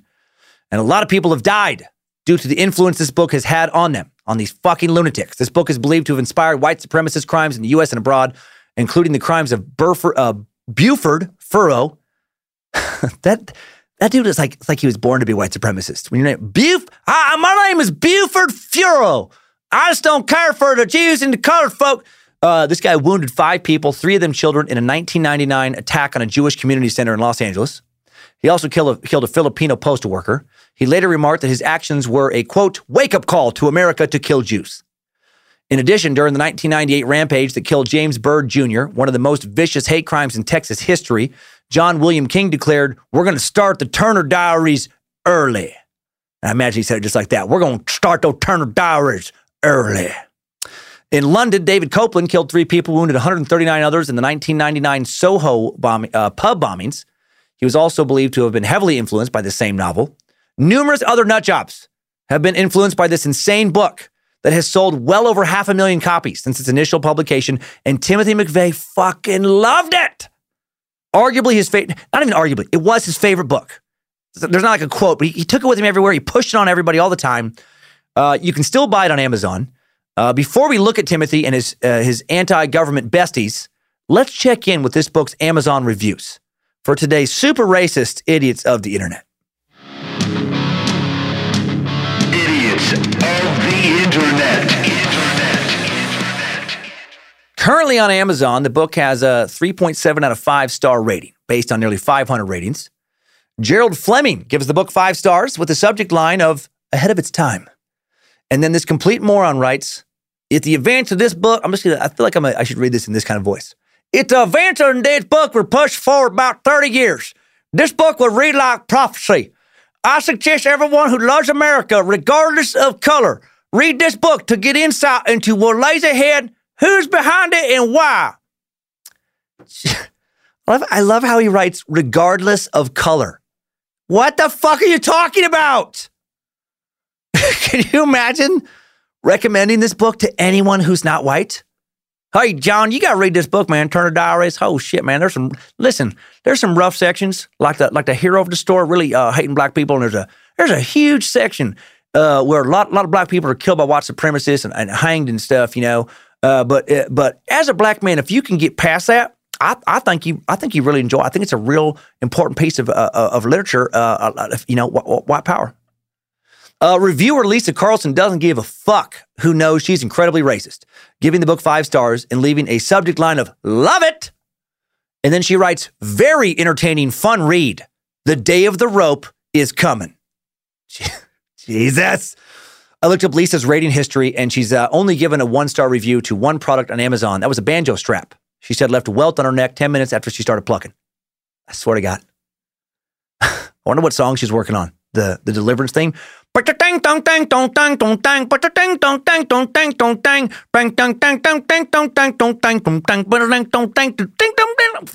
Sweetie, could she be any more stereotypically redneck? Super racist, loves the banjo. She's not getting in the A-hole Air Banjo Academy. She's fucking, you're out. Listen, Lisa, you're blacklisted. Which, probably is an extra inflammatory term for you. Lisa Carlson, you do not get to join the A-hole Air Banjo Academy. Okay? You can also get the audio version of this book, and Complete and Total Psychopath. Username Captain of the Mighty River loves it, giving it 5 stars with a subject line of great. And then he writes, 10 hours of nonstop action. Love it. Listen to it all the time. Have read the book, additionally, over 45 times. Put this insane fuck on a watch list. Jesus Christ. And there's about 200 other 5-star reviews that read something along the lines of, excellent, I love it. Yeah, ha-ha, open your eyes, Sable. White power. It's disturbing, very disturbing, not very funny, but then Jack Kilos, I don't know, Kilos, whatever. Jack's 5-star review made me laugh out loud. He doesn't seem to know how reviews work. This guy left a 5-star review with a subject line of over-the-top hardcore racial violence. And then he wrote, the book read like many post-apocalyptic novels with the addition of white supremacy as the core value of the survivors. Although full of action and somewhat entertaining, I realized that though I am white, I would have been amongst those strung up for racial mixing. It is a thoroughly racist screed with elements of truth, but very little reality and compassion. He gave it 5 stars. What are you doing, Jack? You're disgusted by its over-the-top hardcore racial violence. You realize that you'd be killed for not being racist enough if the book was real. You only found it somewhat entertaining, yet you give it the highest possible rating. You're like the opposite of the long-running 3 out of 5 joke here on 3 out of 5 stars joke here on Time Suck. You know, when someone loves something, they wouldn't change a thing, but gives it 3 out of 5 stars. You're the opposite of that. Hate it. Disgusting racial violence. Truly disturbing. Utter trash. I wouldn't fucking use it to, I don't wipe my ass with. It's disgusted me so much. Cannot recommend it enough. 5 out of 5 stars. Idiots of the internet. Okay, so now things pick up, all right? Now you've been given a lot of context regarding the world Timothy McVeigh and his conspirators were living in when they hatched their plan to bomb the Alfred P. Murrah building in Oklahoma City to lash out at the federal government they just felt had become an enemy of true American patriots. So now let's meet McVeigh, Terry Nichols, Michael Joseph Fortier, the 3 men charged in connection with the bombings before launching into a second timeline that takes us up to and through the actual bombing. But first, a word from today's sponsors. This show is sponsored by BetterHelp. If you suddenly had an extra hour show up in your day every day, what would you do with it? Work out, sleep, read a book, play Fortnite, call your mom, take judo lessons, finally watch all the episodes of Shameless? A lot of us spend a lot of our time wishing we had more time. But why? Time for what? If time was unlimited, how would you use it? The bad news is that you're not going to get that 25th hour. But what you can probably do is reprioritize where you spend some of your time. Therapy can help you find what matters to you so you can do more of it with your time. This year, my health is more important to me than cranking out another stand-up special as fast as possible. So I canceled a tour, sacrificed that income, and decided to spend a lot of the time I just got back working out more, resting more, relaxing more, and enjoying time with family, friends, and just myself. And I'm so glad I did. I feel better than I have in a long time. And my BetterHelp therapist, Debbie, was very helpful in getting me to make the decision to pull back. Thank you, Debbie. If you're thinking of starting therapy, give BetterHelp a try. It's entirely online, designed to be convenient, flexible, and suited to your schedule. Just fill out a brief questionnaire to get matched with a licensed therapist and switch therapists at any time for no additional charge. Learn to make time for what makes you happy with BetterHelp. Visit BetterHelp.com/timesuck today to get 10% off your first month. That's BetterHelp, HELP.com/timesuck. After years of fine print contracts and getting ripped off by overpriced wireless providers, if you've learned anything, it's that there's always a catch. So when you hear that Mint Mobile wireless plans are $15 a month when you purchase a 3-month plan, you're probably thinking, what's the catch? Well, there isn't one. Really. They cut the cost of retail stores and pass those sweet savings directly to you. It's pretty simple. Mint Mobile is here to rescue you with premium wireless plans for just $15 a month and no catch. All plans come with unlimited talk and text, plus high-speed data delivered on the nation's largest 5G network. And you can use your own phone with any Mint Mobile plan and bring your phone number along with all your existing contacts over. And in addition to saving money, like over a 50% price drop from what I was paying before, the network quality, in my experience, is better than it was with my old service provider. To get this new customer offer and your new 3-month unlimited wireless plan for just $15 a month, go to mintmobile.com/timesuck. That's mintmobile.com/timesuck. Cut your wireless bill to $15 a month at mintmobile.com/timesuck. Additional taxes, fees, and restrictions apply. See Mint Mobile for details. Thanks to Rocket Money, I canceled a membership to a gym I used to go to, where I continued to pay a monthly membership for a couple of years after I stopped going. I didn't even recognize the charge. Rocket Money found it, though, and it was canceled. Rocket Money is a personal finance app that finds and cancels your unwanted subscriptions, monitors your spending, and helps lower your bills so that you can grow your savings. Rocket Money will even try to negotiate lower bills for you by up to 20%. All you have to do is submit a picture of your bill, and Rocket Money takes care of the rest. They'll deal with customer service for you. Rocket Money has over 5 million users and has saved a total of $500 million in canceled subscriptions, saving members up to $740 a year when using all of the app's features. Stop wasting money on things you don't use. Cancel your unwanted subscriptions by going to rocketmoney.com/timesuck. That's rocketmoney.com/timesuck. rocketmoney.com/timesuck. I still love peanut butter and jelly sandwiches, but I'd stopped eating them almost entirely a while back because the bread, on top of the sugar from the jelly, made me so sleepy. All those carbs causing me to want to take a nap after eating them. Enter Hero Bread. Hero Bread takes the fear of carbs out of bread, but still leaves you with that delicious bread taste. Hero Bread has 0 to 1 gram of net carbs, 0 grams of sugar, and it's high in fiber. It's also delicious and flavorful. The soft, fluffy experience you love when enjoying a savory breakfast burrito or mouth-watering cheeseburger. There is something for every craving, including sliced bread loaves, buns, and tortillas. And there are monthly small batch drops of indulgent favorites, like the 2 grams of net carbs Hero Croissant, or the 1 gram of net carbs Hero Cheddar Biscuit. I had a loaf of Hero Classic White Bread delivered last week. Soft, fluffy, and delicious. 5 grams of protein per slice, and it's high in fiber. And the best part? Hero Bread doesn't taste healthy. It tastes like bread. It's great. Don't give up on being a breadhead. Hero Bread is offering 10% off your order. Go to hero.co and use code TIMESUCK at checkout. That's TIMESUCK at HERO.co. All right. Now, thank you for listening to those sponsors. Now let's meet McVeigh. Timothy McVeigh was born on April 23rd, 1968 in Lockport, New York. 20,000 people just outside of Buffalo, not far from Niagara Falls.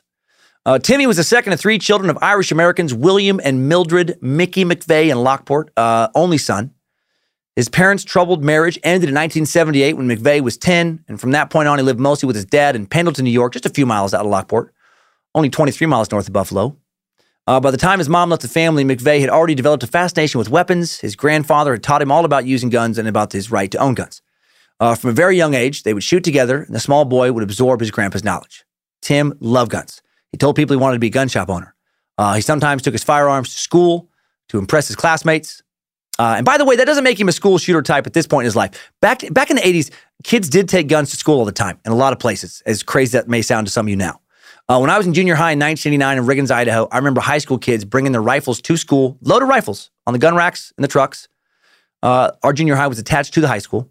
Kids would go hunting after school, and no one thought anything of, kids bringing guns to school grounds. I was never worried about getting shot up. If one kid would have started shooting, anyone up at school, probably some other kid would have shot him, or a teacher.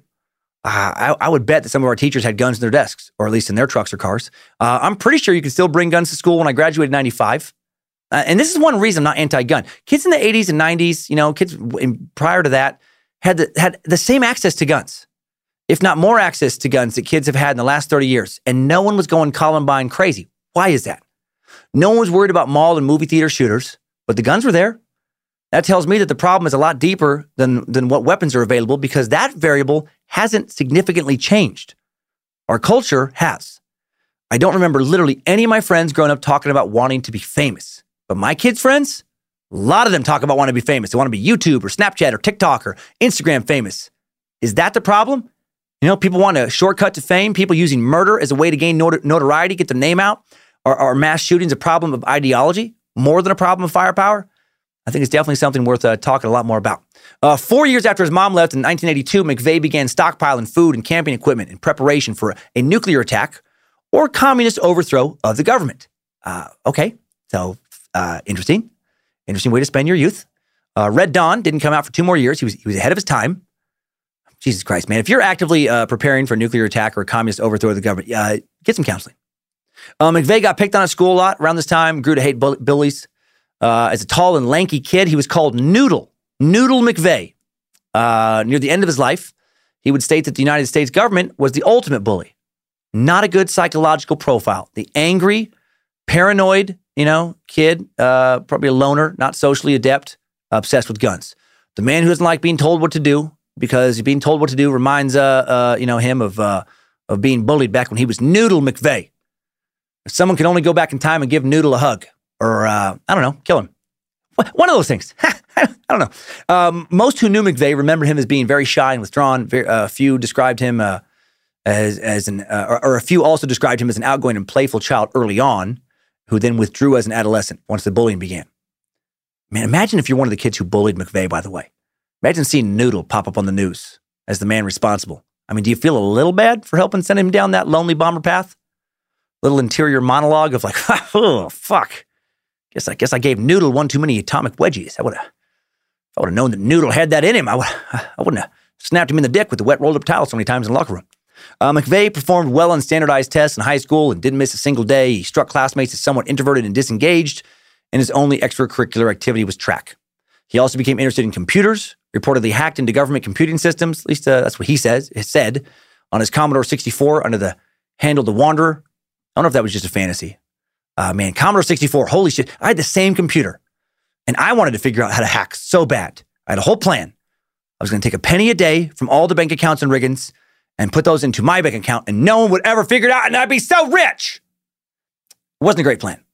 There wasn't that many people to take pennies from. I was only 11 or 12 when I came up with that plan. I think I did War Games with Matthew Broderick, where he plays a hacker, and came up with that whole scheme. Trouble was, I didn't have a Q-Link, right? Q-Link was a predecessor to America Online, old school internet, like super old school early dial-up shit. Damn you, Riggins, and your limited technology. I could be in prison right now for hacking something if you'd have just had the internet. In his senior year, McVeigh apparently was named Starpoint Central High School's most promising computer programmer. If only he would have stayed on that path, maybe he could have just ended up as an alt-right troll on the web instead of a murderer. While he went to school every day and was by all accounts smart, he also got poor grades all the way through graduation. He didn't care, and no one at home was holding him accountable. Man, parents, make sure your kid cares about school. Fucking hate it when parents don't care if their kid's like not doing well in school. Whatever, what do you do? You try harder, you fucking dumb son of a bitch. My daughter Monroe got so frustrated with her math homework yesterday, she broke down and cried, and it filled me with pride and joy. Seriously, I hugged her, and I told her how much I loved how much she cared about doing a good job, and how if she always cared that much, she'd be all right in life. Under the entry Future Plans in his high school yearbook, McVeigh wrote, "Take it as it comes, buy Lamborghini, California girls." Yeah, bro. Catch some waves, peep on some tan lines, blast some Hagar, and burn up that PCH. Fuck yeah, bro. Despite his reference to California girls, McVeigh seemed uncomfortable around women, very uncomfortable. He actually never had a girlfriend. Some sources report he may have briefly kind of had one, but it's very likely that he remained a virgin throughout his entire life. Yikes. The troubled virgin loner. Never a good look. I seriously wonder how many crimes could have been avoided throughout history if the perpetrator of those crimes would have just discovered the joys of pussy. And I know that's a crude way of putting it, but it's true. Good pussy, or if you bend the other way, some good dick. Oh man, cures a lot of ails. My wife and I, Lindsay and I we work a ton, travel a lot. We're busy with the kids. We'll be cranky and snappy with each other, and then we'll have sex, and we'll be all right again. I had a Christian marriage class professor who was awesome years ago back at Gonzaga. I love this lady. She talked about how important sex was for mental health within a relationship all the time. That skin on skin, carnal connection. Let Lucifina heal you, weird loners. Let her grind the anger out of your heart, leave you sweaty and sleepy and not as angry. Hail Lucifina. If the right sexy lady would have come along and kept him busy chasing her and not fuming over the government, I seriously doubt he would have ever put those bombs in a truck. In the 2 years following high school graduation, McVeigh briefly attended Brighton and Stanton College in Buffalo with an interest in computers, then took on a series of short-term jobs, ranging from a gun salesman in a sporting goods store to a security guard. His love affair with guns continued and intensified. He read tons of pro-gun material, including Soldier of Fortune magazine. He was noted by coworkers to be especially obsessed with guns, which is saying a lot when you're working with people at a sporting goods store that sells guns. One coworker recalled an instance when McVeigh came to work, quote, looking like Pancho Villa, wearing bandoliers, a shoulder belt with loops or pockets for cartridges. Really not a good look now. Weird, virgin loner, fucking super into guns. That kind of dude needs to always be put on a watch list. In May 1988, at the age of 20, Noodle McDryween enlists in the U.S. Army. He's sent to Fort Benning, Georgia for infantry school.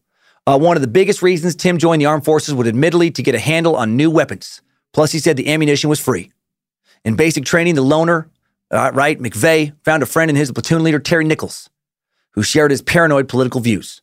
While in the military, he continued to read about firearms, sniper tactics, explosives. Despite getting good with weapons, he was definitely not a good soldier, not a model soldier anyway. In some ways, he was good in other ways.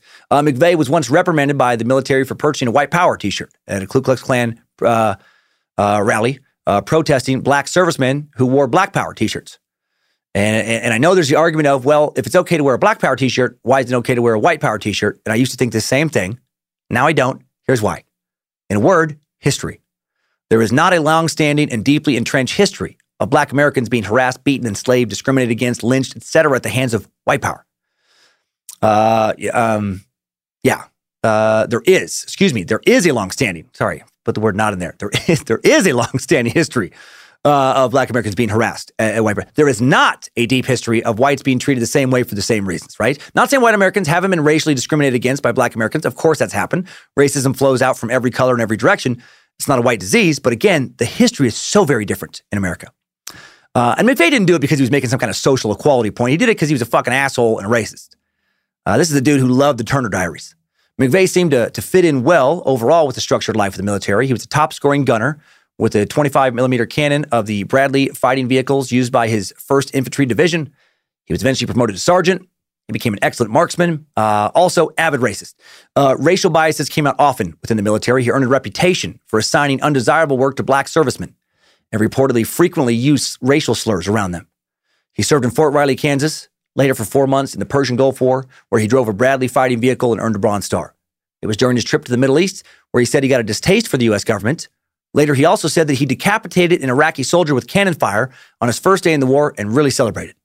Not sure how I'm supposed to feel about his reaction to the decapitation there. I mean, on the one hand, you are there to kill enemy soldiers, so, you've done your job.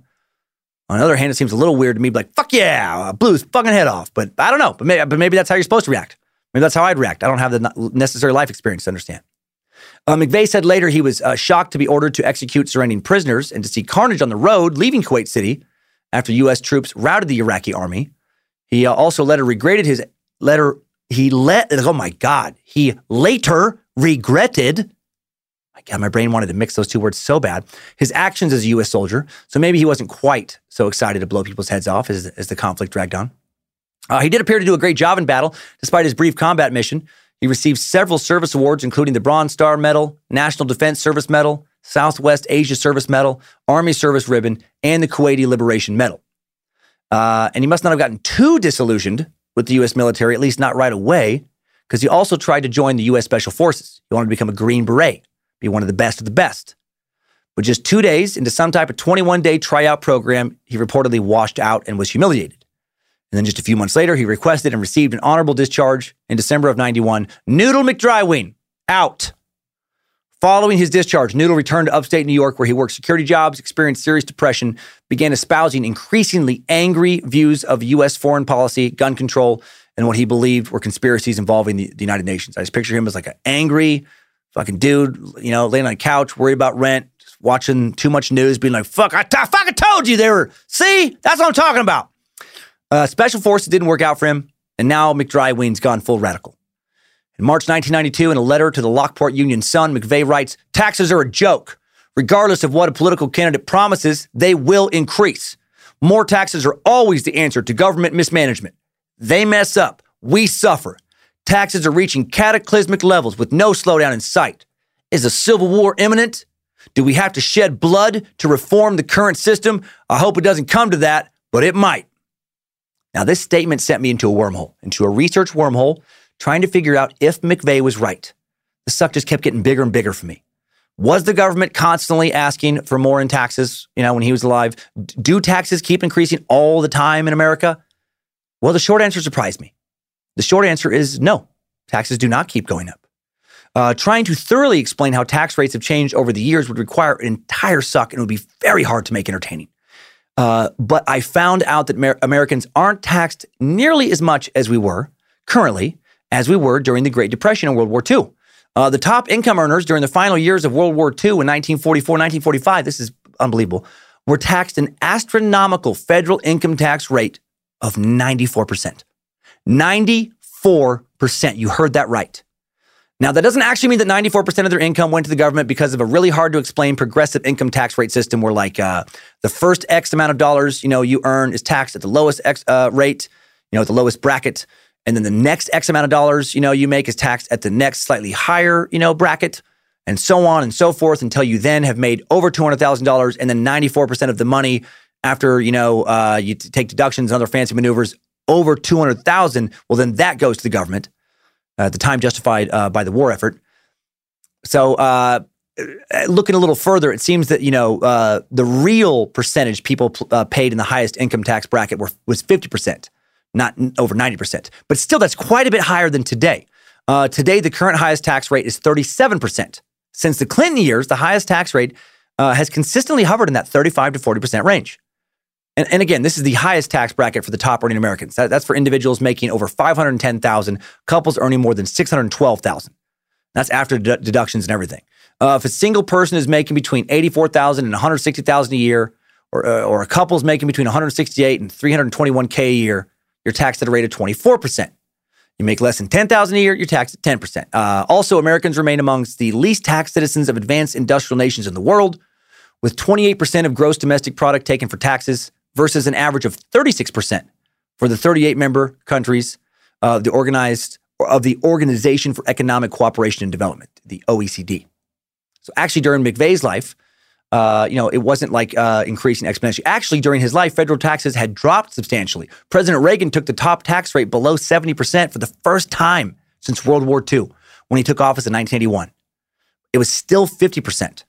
During his tenure. And then by the time McVeigh wrote his letter, federal income taxes had bumped down further in the top bracket to a percentage of 40%. Now, this doesn't account for loopholes, deductions, state income taxes, all sorts of other kind of taxes. I'm not trying to turn this into a giant tax lesson. And I didn't include all the lower tax brackets, for a year-to-year comparison. I just was surprised to find out that in general, we are not drowning in taxes compared to years past, even though that's the popular narrative. It comes to taxes. We're not getting taxed more than Americans were in the 50s or 60s. We're being taxed less. And I got to say, I feel kind of stupid just learning this now. I have run my mouth complaining about bullshit taxes many times over my life. I like to bitch about taxes just like I imagine you do. And every generation seems to think that we have it harder, than the good old days, the previous generation, including me and my generation. I do still think we could do away with or reduce certain tax on small business owners, lower income tier earners. But turns out Uncle Sam is not fucking us harder and harder each year. As fun as that is to yell about. Turns out he's maybe using a little more lube than he used in previous years when he bends us over. Asked us if we're ready now. Gives us a chance to exhale and I could wait for it. So long story short, McVeigh didn't know what the fuck he was talking about. Around the time McVeigh wrote his threatening letter to the government, which reminds me of the letters the Weavers used to write to the government, he also started telling friends that he thought the government had planted a microchip in his butt to track his movements. Right. The government is tracking the movements of old Noodle McDryween because he's a fucking top priority.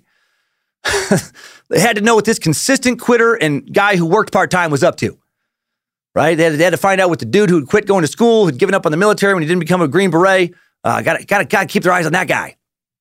Funny how most of the people worried about the government watching them are not worthy of being watched. But it is too bad that the government didn't, actually watch McVeigh, because if they had watched him later, more people would be alive now. McVeigh grew angrier during this period. He continued to have no luck with women despite awkward efforts. And then he got into gambling. Sweet. He became obsessed with gambling for a while, which was unfortunate because he was shitty at it. He forgot to keep telling himself that in the end, the house always wins. He forgot to remind himself that all those big-ass casinos were not built on people making money. Unable to pay back gambling debts, he took a cash advance, then defaulted on his repayments. Then he became enraged, a little salt on the wound, when the government told him that he had been overpaid $1,058 while in the Army, and then he had to pay back that money. He wrote an angry letter to the government that at one point said, "Go ahead, take everything I own, take my dignity. Feel good as you grow fat and rich at my expense, sucking my tax dollars and property." You didn't have any property. That's a little asterisk there. You didn't actually own anything, and you really weren't paying taxes because you really weren't working much. So, would he be that angry if he hadn't lost his shit gambling? I doubt it. Right? Sucks about the check, but Uncle Sam wasn't sitting next to him at the fucking blackjack table telling him to hit again on 14. Noodle McDryween began thinking more seriously of violent action against the federal government in August 1992 following news of the federal government shootout, right, with survivalist Randy Weaver in the Idaho woods. His mind, the tyranny of the New World Order is increasing. Early 1993, McVeigh moves out of his dad's New York home, begins a rootless road life that includes selling weapons at gun shows, often using Tim Tuttle as his business name. Wonder why he didn't go with Noodle McDryween. Who would want to buy some guns from the Noodle? While gun shows were a place where good law-abiding folks could go and purchase weapons, it was also a hotbed for extremist literature and lunatics. McVeigh never did become a full-on militia member, but he rubbed shoulders with many of them, shared their beliefs, including their extreme anti-government beliefs.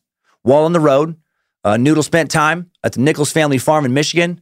He'd also taken on temporary work in Kingman, Arizona, the home of that other military buddy, Michael Fortier. And Waco happened. Tim's radicalization went code red around the time of the U.S. government's assault on the compound.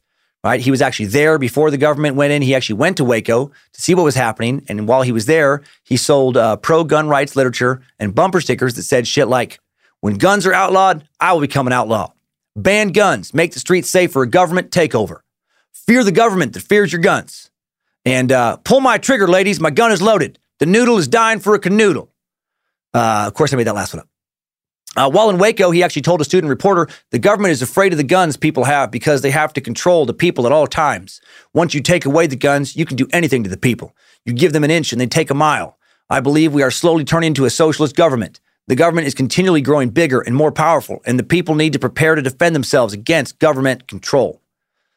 And that sentiment there, part of it will resonate with me, where it's like, yes, it is a good idea, to not let the government, be able to take things easily from us if they want to. But then that whole thing, just like with taxes, as far as us turning more and more into a socialist government, there's nothing, no real facts support that. For 5 months following the Waco siege, McVeigh works at the gun shows, hands out free cards printed up with Lon Haruchi's name and address. This is the guy who shot Vicki Weaver. He's handing out cards with that dude's address, home address. Cards that say, "In the hope that somebody in the Patriot movement will assassinate the sharpshooter." Holy shit. Woo. And that guy also, Lon, was also present at the Waco siege and perhaps responsible for Davidian deaths there as well. McVeigh wrote hate mail to Lon, suggesting that what goes around comes around. McVeigh later considered putting aside his plan to target the Murrah building and thought about trying to kill members of Lon's family. Or Lon himself. No one ever shot Lou. He's still alive as far as we know. He's 65 years old. Not surprisingly, you can't find out where he is.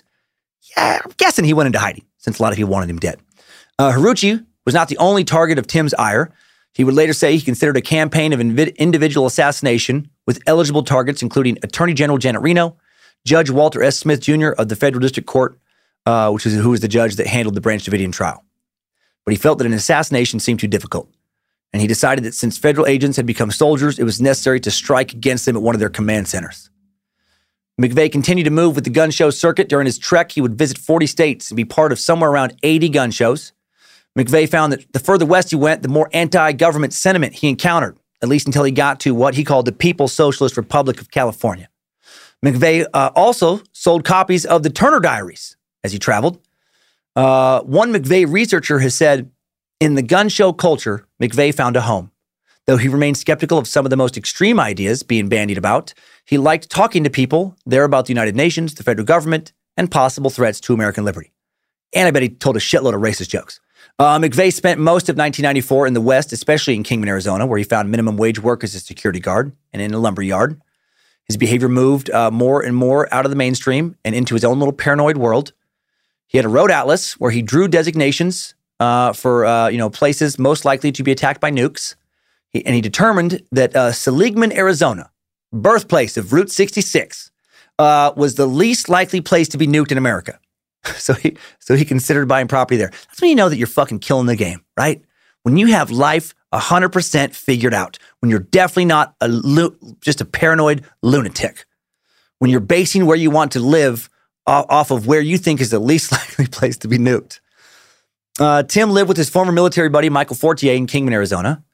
They got to be closer friends during this period. Fortier was into drugs, and after researching the effects of the drugs, McVeigh experimented with meth while living with Fortier. So sweet! Just an angry, sex-starved, anti-government gun dude doing some meth in the desert. No red flags there. Fortier would get heavier into drugs and seemed to be consumed by them, while Tim didn't seem to care for them as much. This would eventually cause a ripple in their friendship. And we'll meet Fortier here in a second. Before we meet him, let's briefly meet another man involved in the OKC bombing, Terry Nichols. Born on April Fool's Day, 1955, Terry Nichols grew up as one of 4 children of Robert and Joyce Nichols on a family farm in Lapeer, Michigan, a little town of about 8,000, 20 miles east of Flint, a town mostly known for a bestiality ring that operated out of Lapeer in the 1960s. Michael DuPain, I don't know if you've heard that name. He was a local hardware store owner who had converted his store's basement into some kind of fucked up canine sex dungeon where up to 30 medium to large dogs were kept at a time for the sexual gratification of an alarming amount of the town's residents. Hush money and local political favors would keep the disgusting scandal out of the media and for the most part out of publicly accessible legal records. But it is strongly believed that between 20 to 40 local men, including the chief city councilman, 2 teachers from the local high school, 3 members of the local police force, 2 deacons from a local church, were all paying $10 a visit to fuck a harem of sedated German shepherds, Labrador retrievers, Rottweilers, standard poodles in the hardware store basement. Videos of these abusive encounters still surface from time to time in the dark web. At least that's what Reverend Dr. Joe Horsecock Johnson Paisley tells me. He says he watches them often for research or something.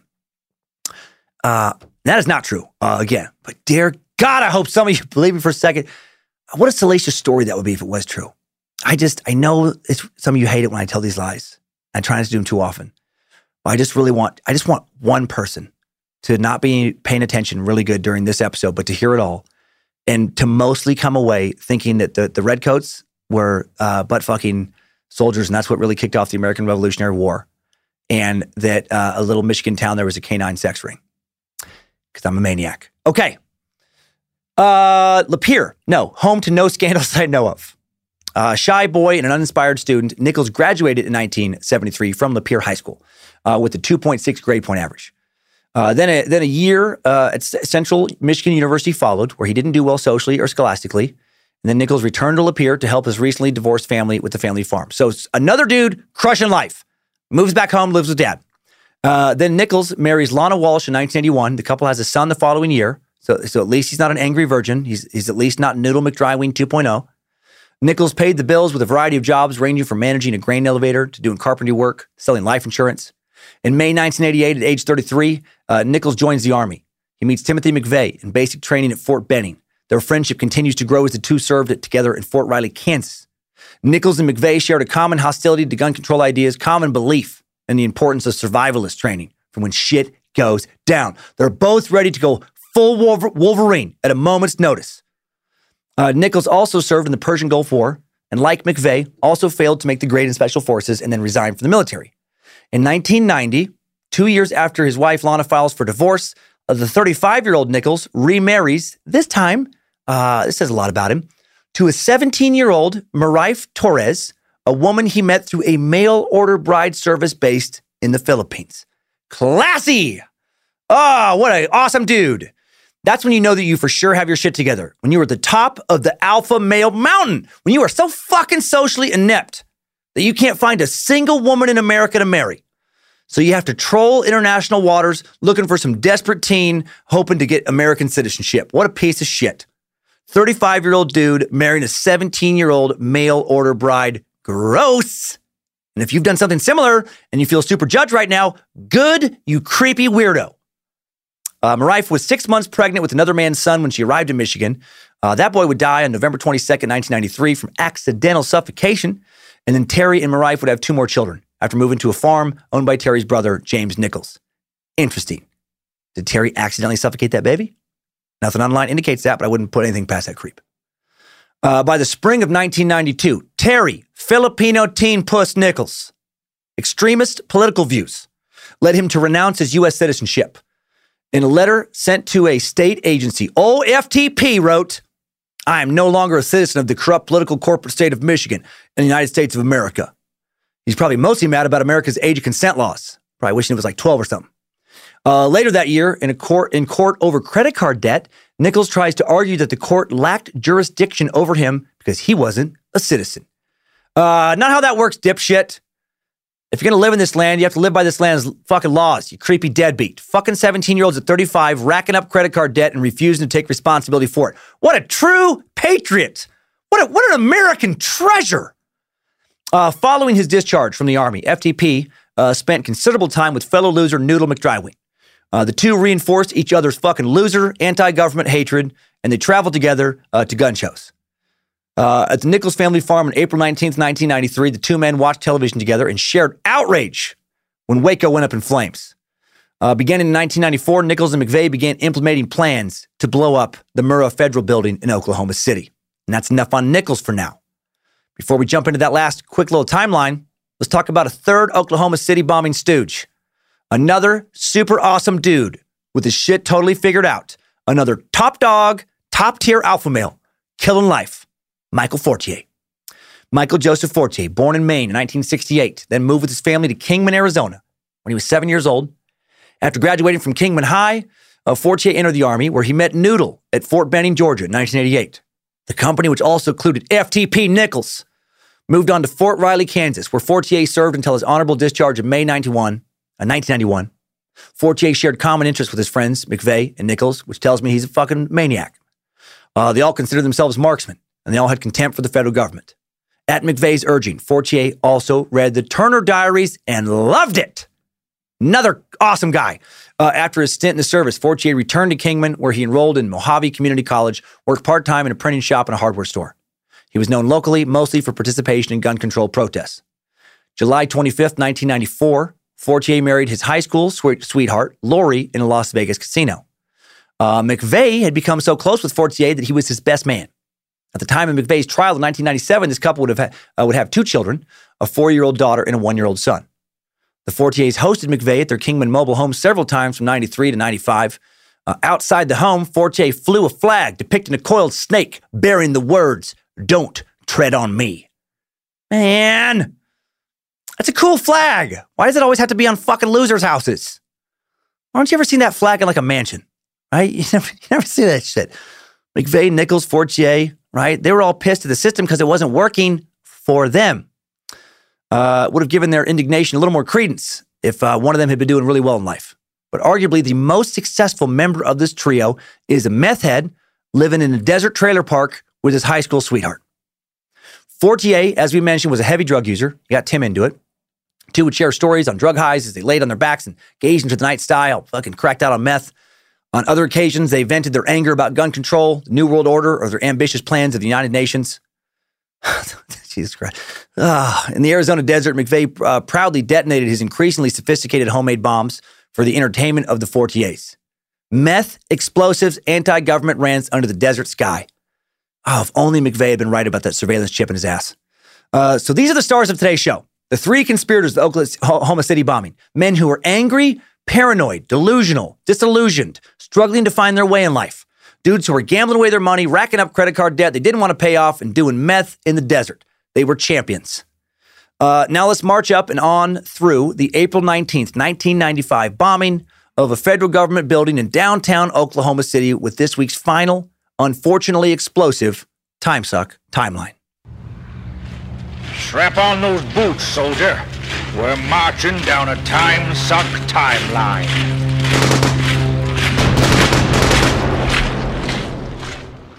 April 1993, McVeigh heads for a farm in Michigan where Terry Nichols lives, a farm owned by Terry's parents. In between watching coverage of the Waco siege on TV, Nichols and his brother began teaching McVeigh how to make explosives out of readily available materials. Specifically, they combined household chemicals in plastic jugs. My God. I actually used to try and make bombs too. Also, no shit, in the spring of 1993. In the same time. When I was struggling socially, I was an awkward high school sophomore, living in Las Vegas with my dad and stepmom, a stepmom I hated, who hated me. I'd left behind everything I knew in Riggins, Idaho, went to live with my dad in, Vegas. For 2 years, I was angry, confused, left alone with my very antisocial thoughts way too much. I was setting fires and shit. I had like 3 friends, 3 kids at school who knew my name. Nobody else knew who I was. I was just a weird, quiet kid. I was basically like a trench coat mafia kid. 93 me identifies with 93 McVeigh and Nichols way too much. I wasn't angry at the federal government. I was angry at the whole fucking world, and I just wanted to watch it burn. Had the world fucked me over? Looking back, no. No more than the federal government had fucked over McVeigh and Nichols. But when you're alone and angry and the world doesn't make sense, you don't need rational reasons for an enemy. You just need an enemy. Something to focus your hatred on. Man, what a terrible headspace to be in. Luckily, my dad moved back to Riggins, and I slowly snapped out of it. Sad that McVeigh and Nichols never did. The destruction of the Waco compound enraged again McVeigh, convinced him it was time to take action. He suspected a cover-up. He believed the feds had purposely set fire, right? He saw the disappearance of certain evidence, such as bullet-riddled steel-reinforced front door to the complex as proof of the cover-up. He believed the 25 Davidians were trying to flee when they were gunned down by the ATF in a final battle. McVeigh is now fully radicalized, right? He begins to sell Bureau of Alcohol, Tobacco, Firearms, and explosive hats riddled with bullet holes. He produces his own videos detailing the government's actions at Waco, hands out pamphlets with titles like U.S. Government Initiates Open Warfare Against American People. He begins changing his answering machine greeting every couple of weeks to various quotes by Patrick Henry, such as "Give me liberty" or "Give me death." He continues to experiment with pipe bombs and other small explosive devices. And sadly, he's way better at making this shit go boom than I ever was. February 28th, 1994, the Brady Bill is passed. The act was named after James Brady, assistant to the president, who was shot and wounded by John Hinckley Jr. during an attempted assassination of Reagan on March 30th, 1981. The bill was seen as an affront to gun rights activists everywhere, especially McVeigh. He believed this threatened his gun show livelihood. He's furious. He stops associating now with anybody who doesn't share his views, like longtime boyhood friend Steve Hodge, who he sent the following letter. Those who betray or subvert the Constitution are guilty of sedition and or treason, are domestic enemies, and should and will be punished accordingly. It also stands to reason that anyone who sympathizes with the enemy or gives aid or comfort to said enemy is likewise guilty. I have sworn to uphold and defend the Constitution against all enemies, foreign and domestic, and I will. And I will because not only did I swear to, but I believe in what it stands for in every bit of my heart, soul, and being. I know in my heart that I am right in my struggle, Steve. I have come to peace with myself, my God, and my cause. Blood will flow in the streets, Steve. Good versus evil. Free men versus socialist wannabe slaves. Pray it is not your blood, my friend. Can you fucking imagine if you got that letter from one of your friends? Like some old friend from school. Holy shit. If I wasn't locking my door at night before, man, I am afterwards. Would not fun to be on a noodle shit list. That's crazy. It just speaks to his psychological profile. Oh, man. No stranger to traveling, Tim embarks on a very strange conspiracy-fueled road trip now. He visits militia groups in northern Idaho, right? Views the remains of the Ruby Ridge cabin. He visits Area 51 just so he can defy government restrictions on photography there. You don't tell me what... You're not my mom! He heads to Gulfport, Mississippi to determine the veracity of rumors about United Nations operations supposedly going on there. He'd heard rumors that Russian tanks and troops were staging there for an all-out invasion of the U.S. This, of course, not true. The Russian vehicles on site were being configured for use in UN-sponsored humanitarian aid efforts. He's completely out of his mind now. He's not a religious extremist like the Weavers were with Ruby Ridge or Koresh and his followers in Waco, but he is cut from the same cloth. He is certain an apocalypse of sorts is on the horizon. War's coming. The New World Order about to attack America.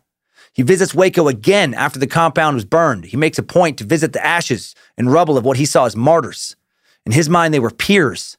When he sees Nichols again, he puts his plans of mass murder into motion. In the summer of '94, McVeigh also composes 2 letters to the Bureau of Alcohol, Tobacco, and Firearms. The first is titled Constitutional Defenders, and the second, ATF Read. In them, he denounces government officials as fascist tyrants and stormtroopers and warns ATF, all you tyrannical people will swing in the wind one day for your treasonous acts against the Constitution of the United States. Remember the Nuremberg war trials. Now, in his mind, ATF officers are fucking Nazis. He's living in his own Turner Diaries influenced reality. He also writes a letter of recruitment to a man named Steve Colburn, who was a customer of his from his gun show days. He writes, a man with nothing left to lose is a very dangerous man, and his enemy, anger, can be focused towards a common righteous goal. What I'm asking you to do then is sit back and be honest with yourself. Do you have kids and a wife? Would you back out at the last minute to care for your family? Are you interested in keeping your firearms for the current future monetary value, or would you drag that 06 through rock, swamp, and cactus? Or that 06, I think is written kind of weird. Would you drag that 06 through rock, swamp, and cactus to get off the needed shot? In short, I'm not looking for talkers. I'm looking for fighters. And if you are a Fed, think twice. Think twice about the Constitution you are supposedly enforcing. Isn't enforcing freedom an oxymoron? And think twice about catching us with our guard down. You will lose just like Deegan did, and your family will lose.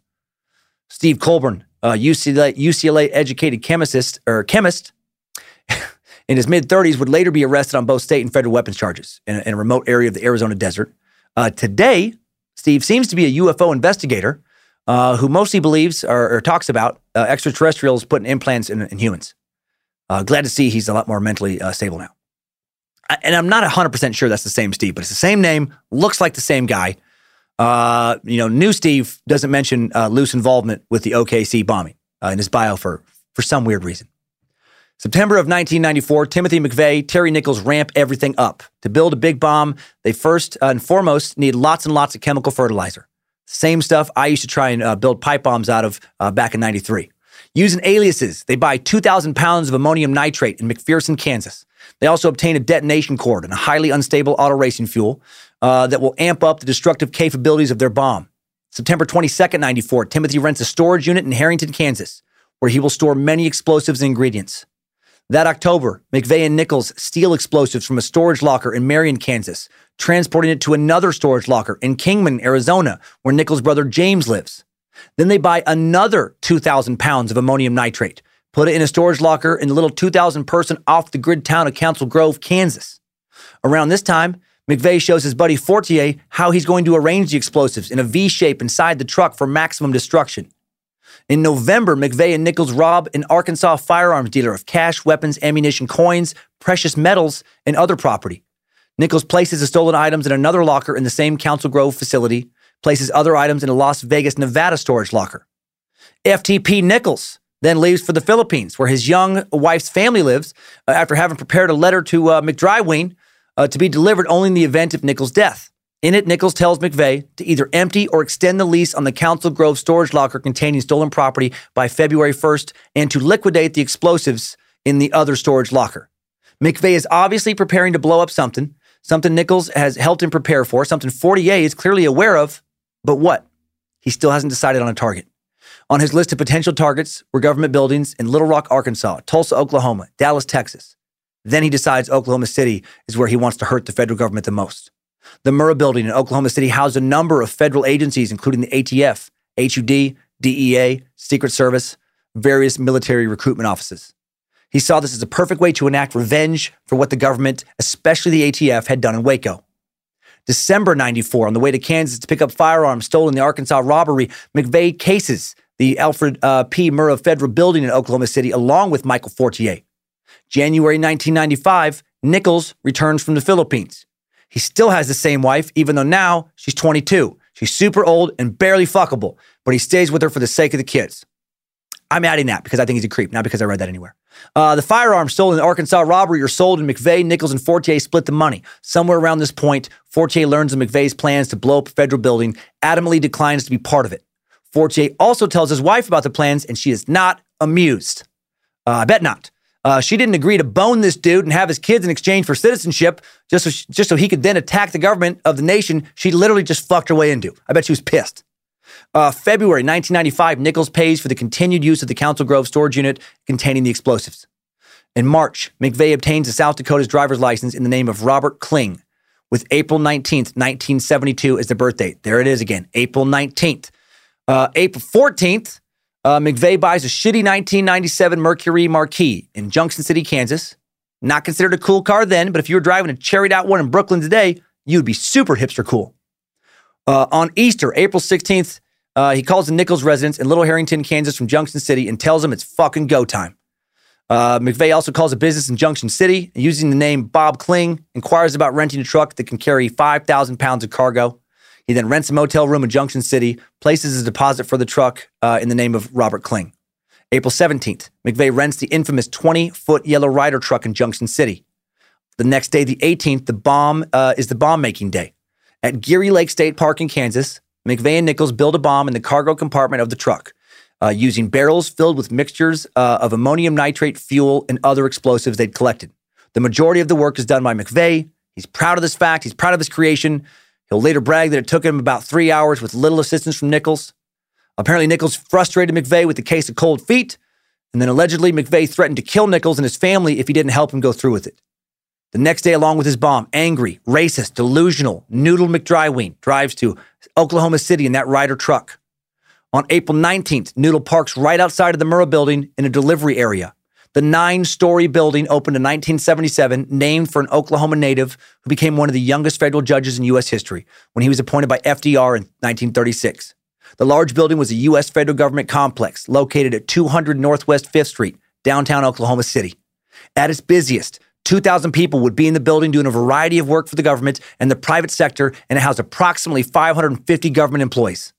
There was also, tragically, a daycare called America's Kids in the building's basement. 8:57 a.m., a security camera captures an image of a Ryder truck being parked outside the building. McVeigh is seen getting out. Witnesses see him leave the scene. He heads towards an alley behind a nearby YMCA, where he then jogs to a waiting getaway car that's missing a license plate. He left it there during his last visit. This attack was beyond premeditated. On the car's window was a sign that read, "Not abandoned, please do not tow, will move, needs battery and cables." 9 a.m., a water resources board meeting begins in a neighboring building. An audio tape will capture the sounds of what will be the largest domestic terrorist attack in the history of the U.S. at the time. The blast occurs just a couple of minutes after the meeting begins. And actually, it's still the largest domestic attack. At 9:02, the bomb explodes. Big time. It's a massive explosion. The blast shears off almost the entire front of the building, injuring more than 500 people, killing 168, including 19 children. 98 of the government employees McVeigh hated so much die. The cars in the parking lot caught on fire, nearly a third of the building pulverized. A large pool-sized 8-foot-deep hole lays where the van used to sit. No one had ever seen anything like this before. Survivors stand on different levels of the building, looking down, stunned, towards the crowd below this gathering. The total cost of the damage is later estimated as high as $652 million. A rescue mission is undertaken immediately. First responders horrified, by no means ready for such a tragedy. All those dead children. I can only imagine the carnage. My brain doesn't want to picture it. The bomb was only 50 feet away from the daycare center, and due to the crater the bomb made, the first place the brave responders stepped into was where that daycare used to be. Body after tiny body pulled from the wreckage, covered in white sheets, lying next to each other in the street. With great luck and immense effort, 6 of the 25 children would survive. That fucking mighty patriot who talks about how all ATF agents should be hanged for treason doesn't bother to find out if fucking kids are in the building. What a hero. By 9:30, a triage has been established at 6th and Robinson. More and more survivors and victims are taken out of the rubble. By 10:15, a blood drive has begun at nearby Tinker Air Force Base, ran by the Oklahoma Blood Institute. 10:17 a.m., McVeigh is pulled over by a state trooper on Interstate 35 near Billings, Oklahoma, about 80 miles north of Oklahoma City. Why? Because he's missing that rear license plate. Did he fuck up with his plan in there? Should he have pulled over and put some plates on earlier, or did he want to get caught? As McVeigh reaches for his wallet, the trooper notices a bulge under his light windbreaker and arrests McVeigh for carrying a concealed pistol in his shoulder holster. He's taken into custody. Pretty ironic that after all this, he basically gets arrested for a weapons charge. At the time of his arrest, Noodle's wearing a t-shirt that reads, Sic Semper Tyrannis. It's a Latin phrase attributed to one of the people who assassinated Julius Caesar. It can be translated as thus always to tyrants. It's a shortened version of the phrase Sic Semper Evello Mortem Tyrannis, which means thus always I bring death to tyrants. It's the same phrase John Wilkes Booth yelled out after assassinating President Lincoln. No one knows yet that McVeigh's the bomber. Sometime around noon, investigators sifting through the smoldering rubble find a suspicious truck axle and are able to read the confidential vehicle information, identification number on it. PVA 26077. Computer check reveals it matches a Ryder truck rented in Kansas. Agents are sent there to gather info. That night, the last survivor of the blast is pulled from the wreckage. The following day, April 20th, having interviewed witnesses in Oklahoma City and the Ryder Depot in Kansas, authorities released sketches of the suspects. 2 white males, John Doe 1, John Doe 2. John Doe 1 looks an awful lot like Timothy McVeigh, while John Doe 2 is actually a man that had been in Elliott's body shop around the time McVeigh was there, within a day or two, completely unrelated to the case. Those 2 images would be quickly put on blast around the world. I wonder if that second dude still gets shit from his buddies. You know? Well, of course, you've always been lucky, John. I should have never, called cards on the dude who got away with that Oklahoma City bombing. April 21st, shortly before he was about to be released from the Noble County Jail on a traffic arrest, McVeigh is identified as a bombing suspect, turned over to the FBI. Crazy that he almost got away twice. Investigators had tracked down the motel that McVeigh had stayed in by asking about the Ryder truck. It was the Dreamland Motel, room 25. The woman working there recognized the sketch, showed the investigators his room receipt. For some reason, he had signed it not with his new alias, but with his real name. Seems like he fucked up. When it was discovered that McVeigh was connected to the bombing, people came to the Noble County Courthouse from all around. When he was let out in cuffs, he was booed as America saw the face of the worst domestic terrorist in U.S. history. He showed zero emotion. Shortly after McVeigh's arrest, Terry Nichols hears his name on the news about the bombing, and I imagine at least partially shits his pants. He goes to the police in Harrington with his wife and daughter to try and clear his name, and he will never walk free again. FBI agents question him for hours. He says, "In my eyes, I did not do anything wrong, but I can see how lawyers can turn stuff around. I did not know anything." "Oh, but you did, FTP. You helped put the bomb together." That's a lot more than not knowing anything. Nichols and his brother James are held as material witnesses.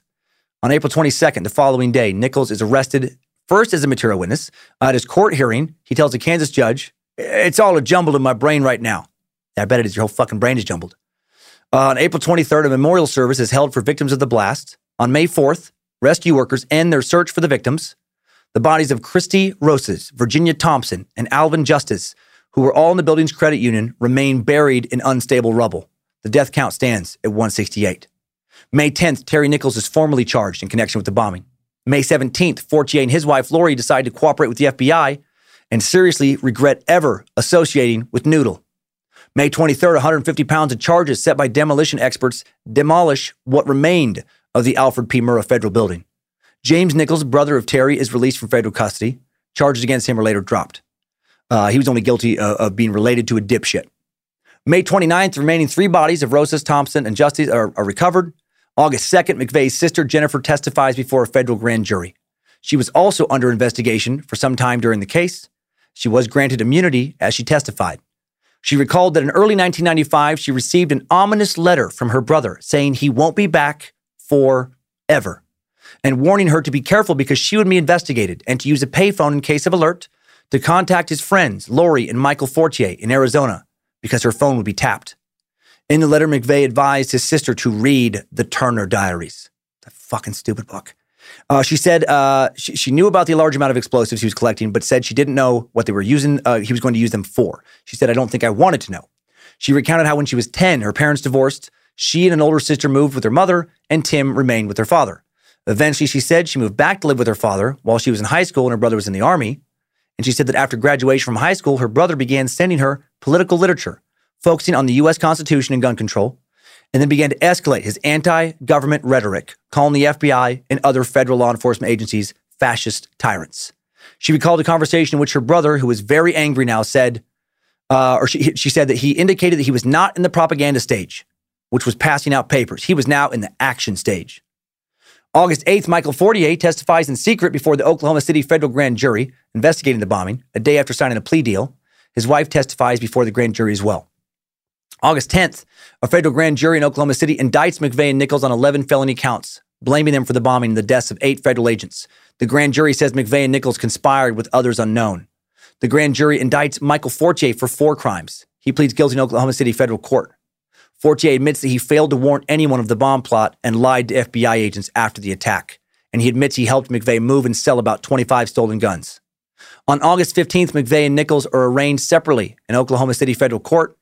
October 20th, prosecutors announced they will seek the death penalty against McVeigh and Nichols. A year and a half later, April 24th, 1997, Noodle's trial begins. Prosecutors and defense attorneys make opening statements. On May 12th and 13th, Fortier tells jurors McVeigh wanted to blow up the Oklahoma City federal building to cause a general uprising in America and to knock some people off the fence into taking action against the federal government. Good old Turner Diaries. May 21st, prosecutors rest their case. On May 28th, the defense rests theirs. And on June 2nd, after 23 and a half hours of deliberations over 4 days, McVeigh is convicted on all counts. Hundreds gather outside the courthouse to applaud the jury's verdict. On June 13th, the jury sentences McVeigh to death by lethal injection. August 20th, calling his client an ingrate and a liar, Noodle McDryween's attorney, Stephen Jones, asked the court for permission to step down as Noodle's lead attorney for the appeals process. On September 27th, Nichols' federal trial begins with jury selection. On November 20th, Nichols' ex-wife testifies how a letter from Nichols told McVeigh to go for it, quote unquote. On December 23rd, Nichols is convicted of the bombing conspiracy, but acquitted of direct blame for the attack. Jurors find him guilty of involuntary manslaughter instead of murder. On May 27th, 98, Michael Fortier is sentenced in Oklahoma City to 12 years in prison and fined $200,000.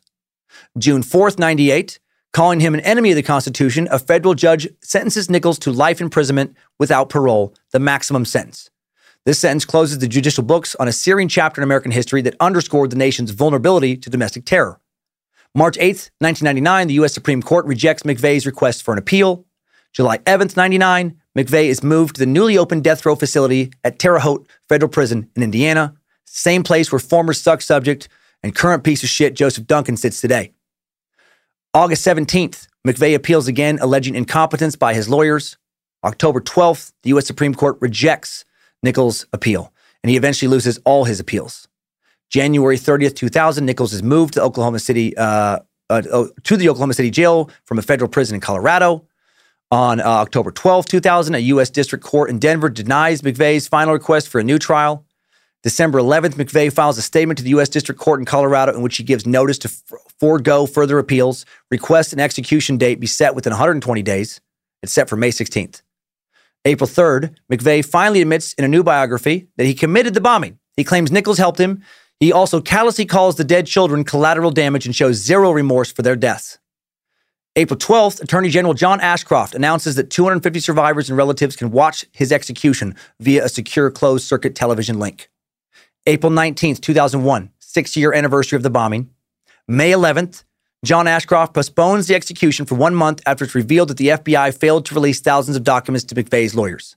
Because of this, he is not executed on May 16th, but then a month later, after a brief delay, because of that paperwork blunder, McVeigh on June 11th, 2001, is executed by lethal injection at the federal prison in Terre Haute, Indiana.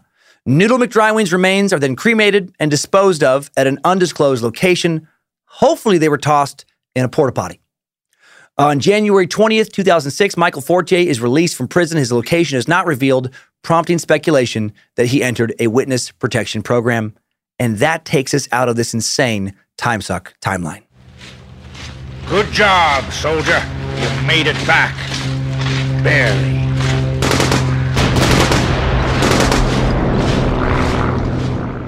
Oh, boy. All right, just quick word about OKC conspiracies before we wrap up. The OKC bombing, ripe with conspiracies, starting as soon as the dust settled. From Middle East connections to false flags by the U.S. government to using McVeigh like some kind of Manchurian candidate. There was all kinds of theories. They flooded the underground video trading circuits and self-published book tours. Sorry we didn't get into those today. The suck was a beast already.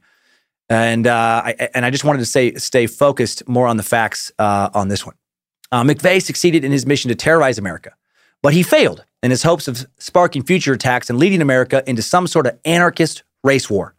His actions didn't even lead to an uptick in other domestic terrorists trying to do the same type of stupid shit he did, thank God. No. Noodle McDrywing was a total and complete failure.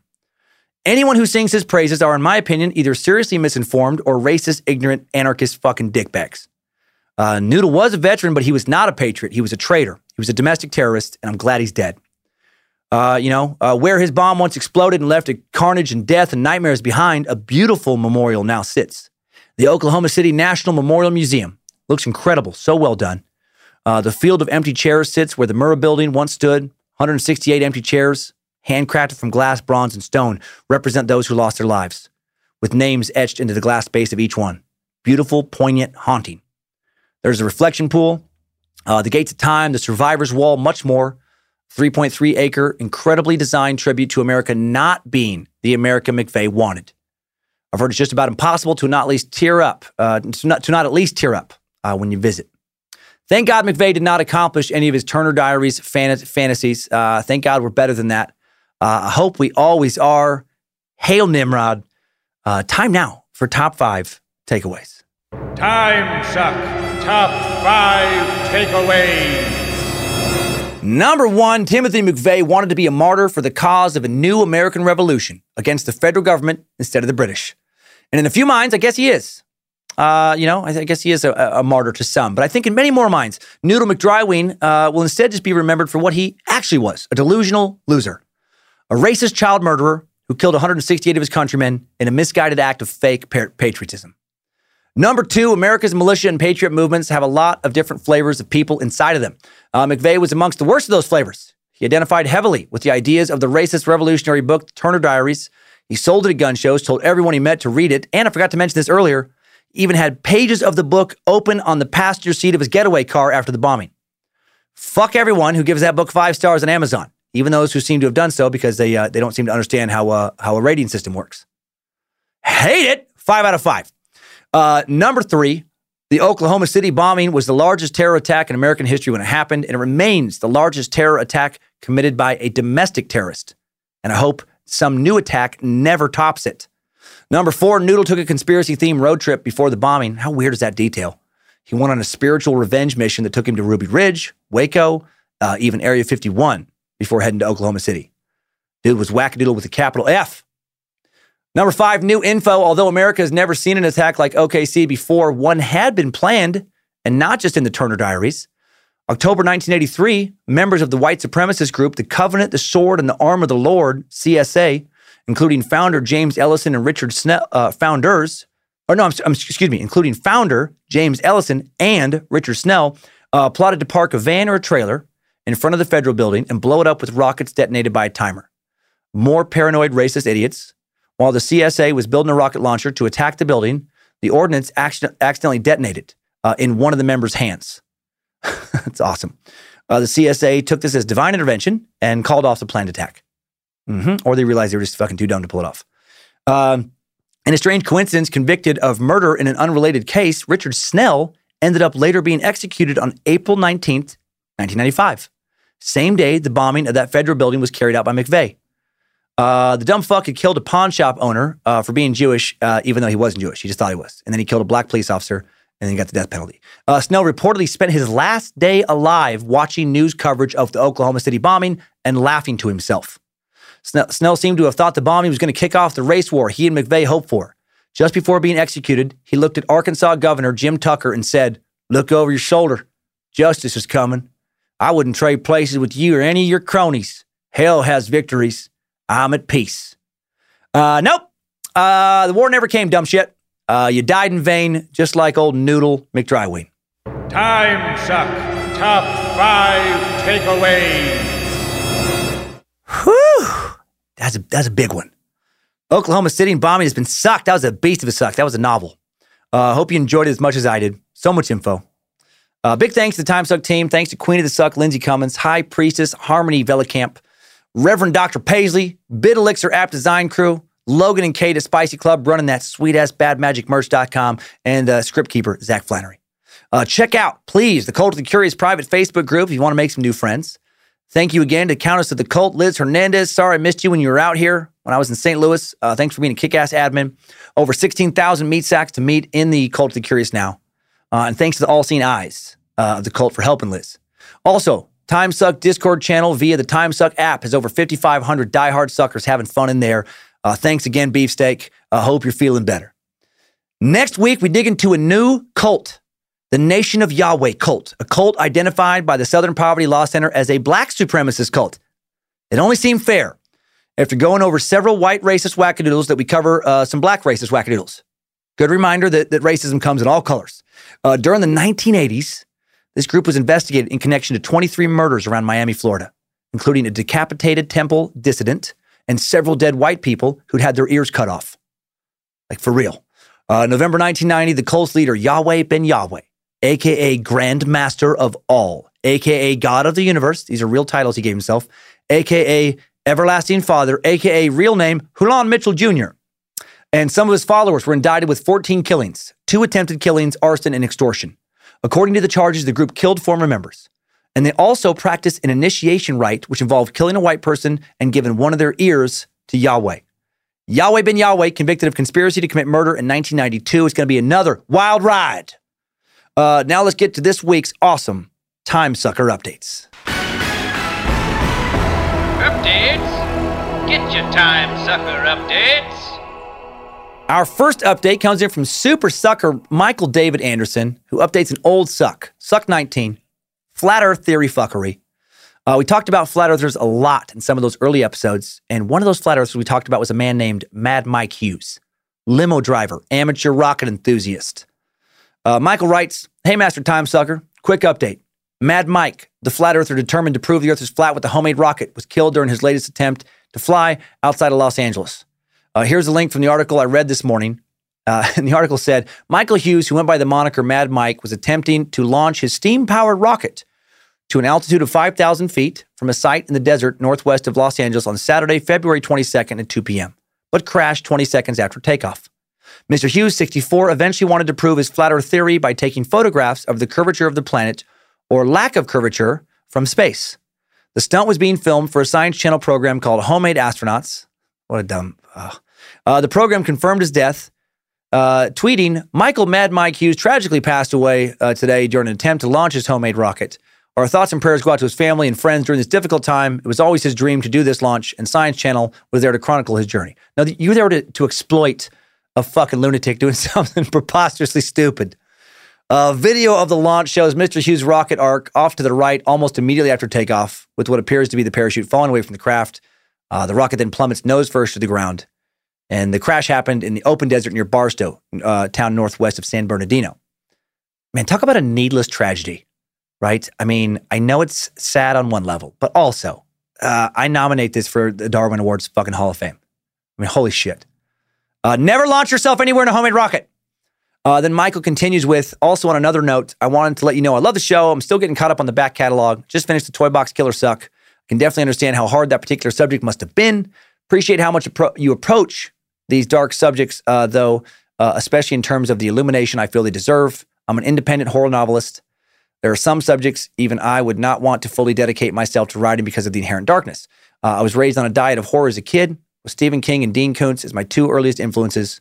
Once I re-up my personal stock, I intend to send copies of my novels to the Suck Dungeon. Keep sucking, Michael David Anderson. Well, thank you, Michael. I like a good horror novel. I look forward to seeing those books show up here in the Suck Dungeon, and I hope you continue to enjoy the show.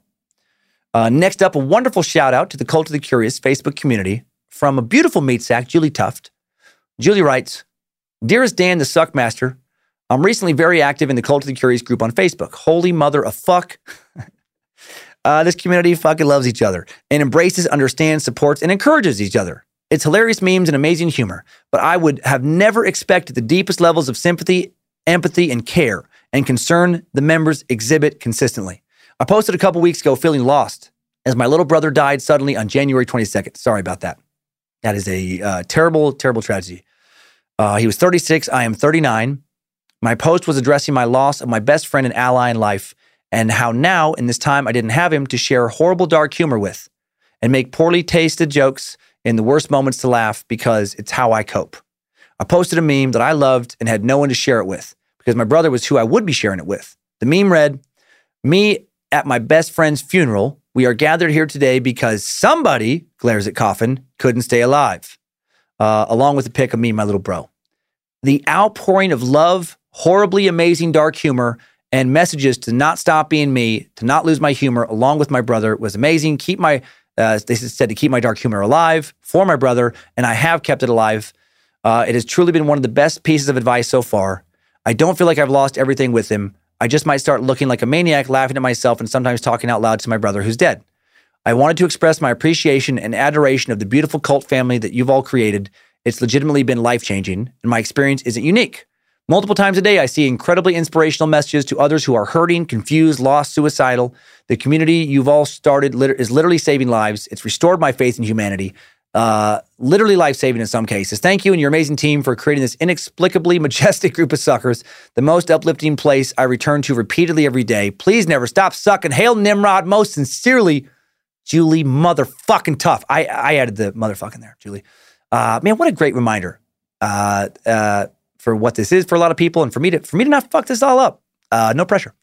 Seriously, though, I'm so happy that you've gotten so much support. And again, so sorry for an irreplaceable loss. But so glad you found a new set of friends who share that beautiful, fucked up sense of humor of yours. Never lose it. Stay dark, sweet Julie.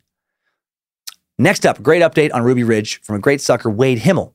Wade writes, Dan, I'm not sure this is the correct way to email you, but I want to write you about two issues I have that both stem from the Ruby Ridge suck. First point is that our government never has the right to put the title of judge, jury, and executioner in one person's hands. That is why they are different in the legal system. During Ruby Ridge, a trigger-happy sniper was not in danger at all and shot the wife with a baby in her hands. That is the definition of wrongful death. Second, during updates, you said that ISIS is standing up against our military and still exists. My issue with that is that ISIS has automatic weapons, rocket launchers, and a number of other weapons that American citizens do not have. ISIS is fighting around 5,000 or so of our troops and kill very few, while our military kills hundreds of them on a regular basis. Please explain how this is standing up to our military. I will continue to listen, but I think you are incorrect in assuming that the American people give up rights because they commit a crime, just like our right to bear arms is the right of a fair trial. Giving law enforcement's enforcers the order to kill on sight is not a fair trial. So glad you sent this in, Wade. I keep struggling with this. I do agree that, I would say in maybe all cases, but asterisks, because there might be something I'm not thinking of, that, you shouldn't be able just to kill on sight U.S. citizens on their own property. You're right. The U.S. government does not have the right to act as judge, jury, and executioner. That being said, with this case, it wasn't someone merely breaking the law. It was someone who had written, threatening letters into the government for a long time. Someone keeping kids on the compound, keeping those kids away from medical care, keeping them away from proper, supplies, because dad just wouldn't go to court. It's not like he shoplifted something at the local gas station and then a fucking sniper shot his wife immediately. But you are right. The sniper's life was not in danger at that point. They could have and should have handled things differently. It does seem excessive. I wish I knew how it could have been handled differently exactly. I still think Randy and Weaver and Vicky were dangerous lunatics, but that doesn't mean it's cool for the government to come in and kill them. It's a bad precedent. I truly do see your point. She definitely wasn't given a fair trial. The kids complicate it for me. I wish someone would send in here's how it should have happened in the sense of here's how they should have been arrested and subdued in that particular case. And then I'd be like, okay, all right, okay. I just haven't seen that yet, but I know someone can think of it. ISIS, yes, they do stand up to our military. Regarding what you're saying, they get their asses handed to them a lot, absolutely. But they haven't been totally defeated. Yes, they have better weapons. I was just trying to make the point that, insurgencies in other countries where the insurgents were outmanned, outgunned, did eventually just kind of wear their oppressor down and they kind of gave up. Like Vietnam, less than 60,000 U.S. troops were killed versus roughly a million Viet Cong. But we still didn't win. So you're right. You're right. The U.S. military kills way more insurgents and vice versa, but the insurgents do remain in some cases. And that was just my point. My point is that an armed U.S. citizenry, I know they couldn't defeat the U.S. military in a head-to-head firefight. Of course not, no fucking way. But I just do think that armed citizens could continue to lead some kind of resistance against the U.S. government, especially if they had great numbers because of our population base, if the government turned tyrannical, and just do something rather than just lay down and just take it. And I hope it never comes to that. And I don't think it will. I don't know. But thank you, Wade. This is stuff I think about a lot. Last one for today. It's a big episode, so a few less than normal. Little shout out coming in from Magnificent Meat Sack, Amy Steak, who writes, "Good day, gloriously hostile leader." That's fair. Great sucker of all things, longtime listener. Both your stand-up and time suck. In love with STD with you and Lindsay. Since starting the podcast, I have been to one live podcast thanks to the amazing Adam with Good People Doing Good. Aw, we love Adam. My daughter and I bonded over some STD stories, which is hilarious out of context. And I have met some absolutely incredible people, some of which I check in with every day on Facebook. The level of support and love in the cult is one of the better things on the internet these days. A little hello to my suck buddy, Christina. You're an awesome friend. Drive safe, don't rape, and try not to get fucked by Zeus today. Sorry, but we have combined a bit of Chad Daniels and a line from your Greek god suck, and it's a regular sign-off when we chat. I write today only to request a simple birthday shout-out to my husband, Brennan Steak. His birthday is March 17th. Seeing as how Time Suck comes out on Mondays and he spends the following morning listening on his headphones while he works his ass off for our family, I think I might just make his birthday. He is the most amazing stepfather and loves our kids so much it melts my heart. Thank you for all the work you put into these podcasts, all your writing. Thank you and Lindsay for being a great example of how couples who work together can create awesomely powerful situations. Your show reaches so many people. Thanks again, Amy. Amy, thank you. I'm glad you're having fun with all this. And Brennan Steak, I know it's a bit early, but I don't want to forget. I was paranoid that I'd forget if I didn't put it in this one now. So happy fucking birthday, you son of a bitch, and hail Nimrod. And keep working for your awesome family. And good last name, Steak. That's a powerful name. The Steaks. That's way better than the McDryweens. And that's all for today. My brain is dead. Thanks, Time Suckers. I needed that. We all did. So have a great week, time suckers. Don't read any really stupid books and then attack the government in a misguided attempt to bring about the fall of the government and an insane race war. Please. It seems excessive. And keep on sucking.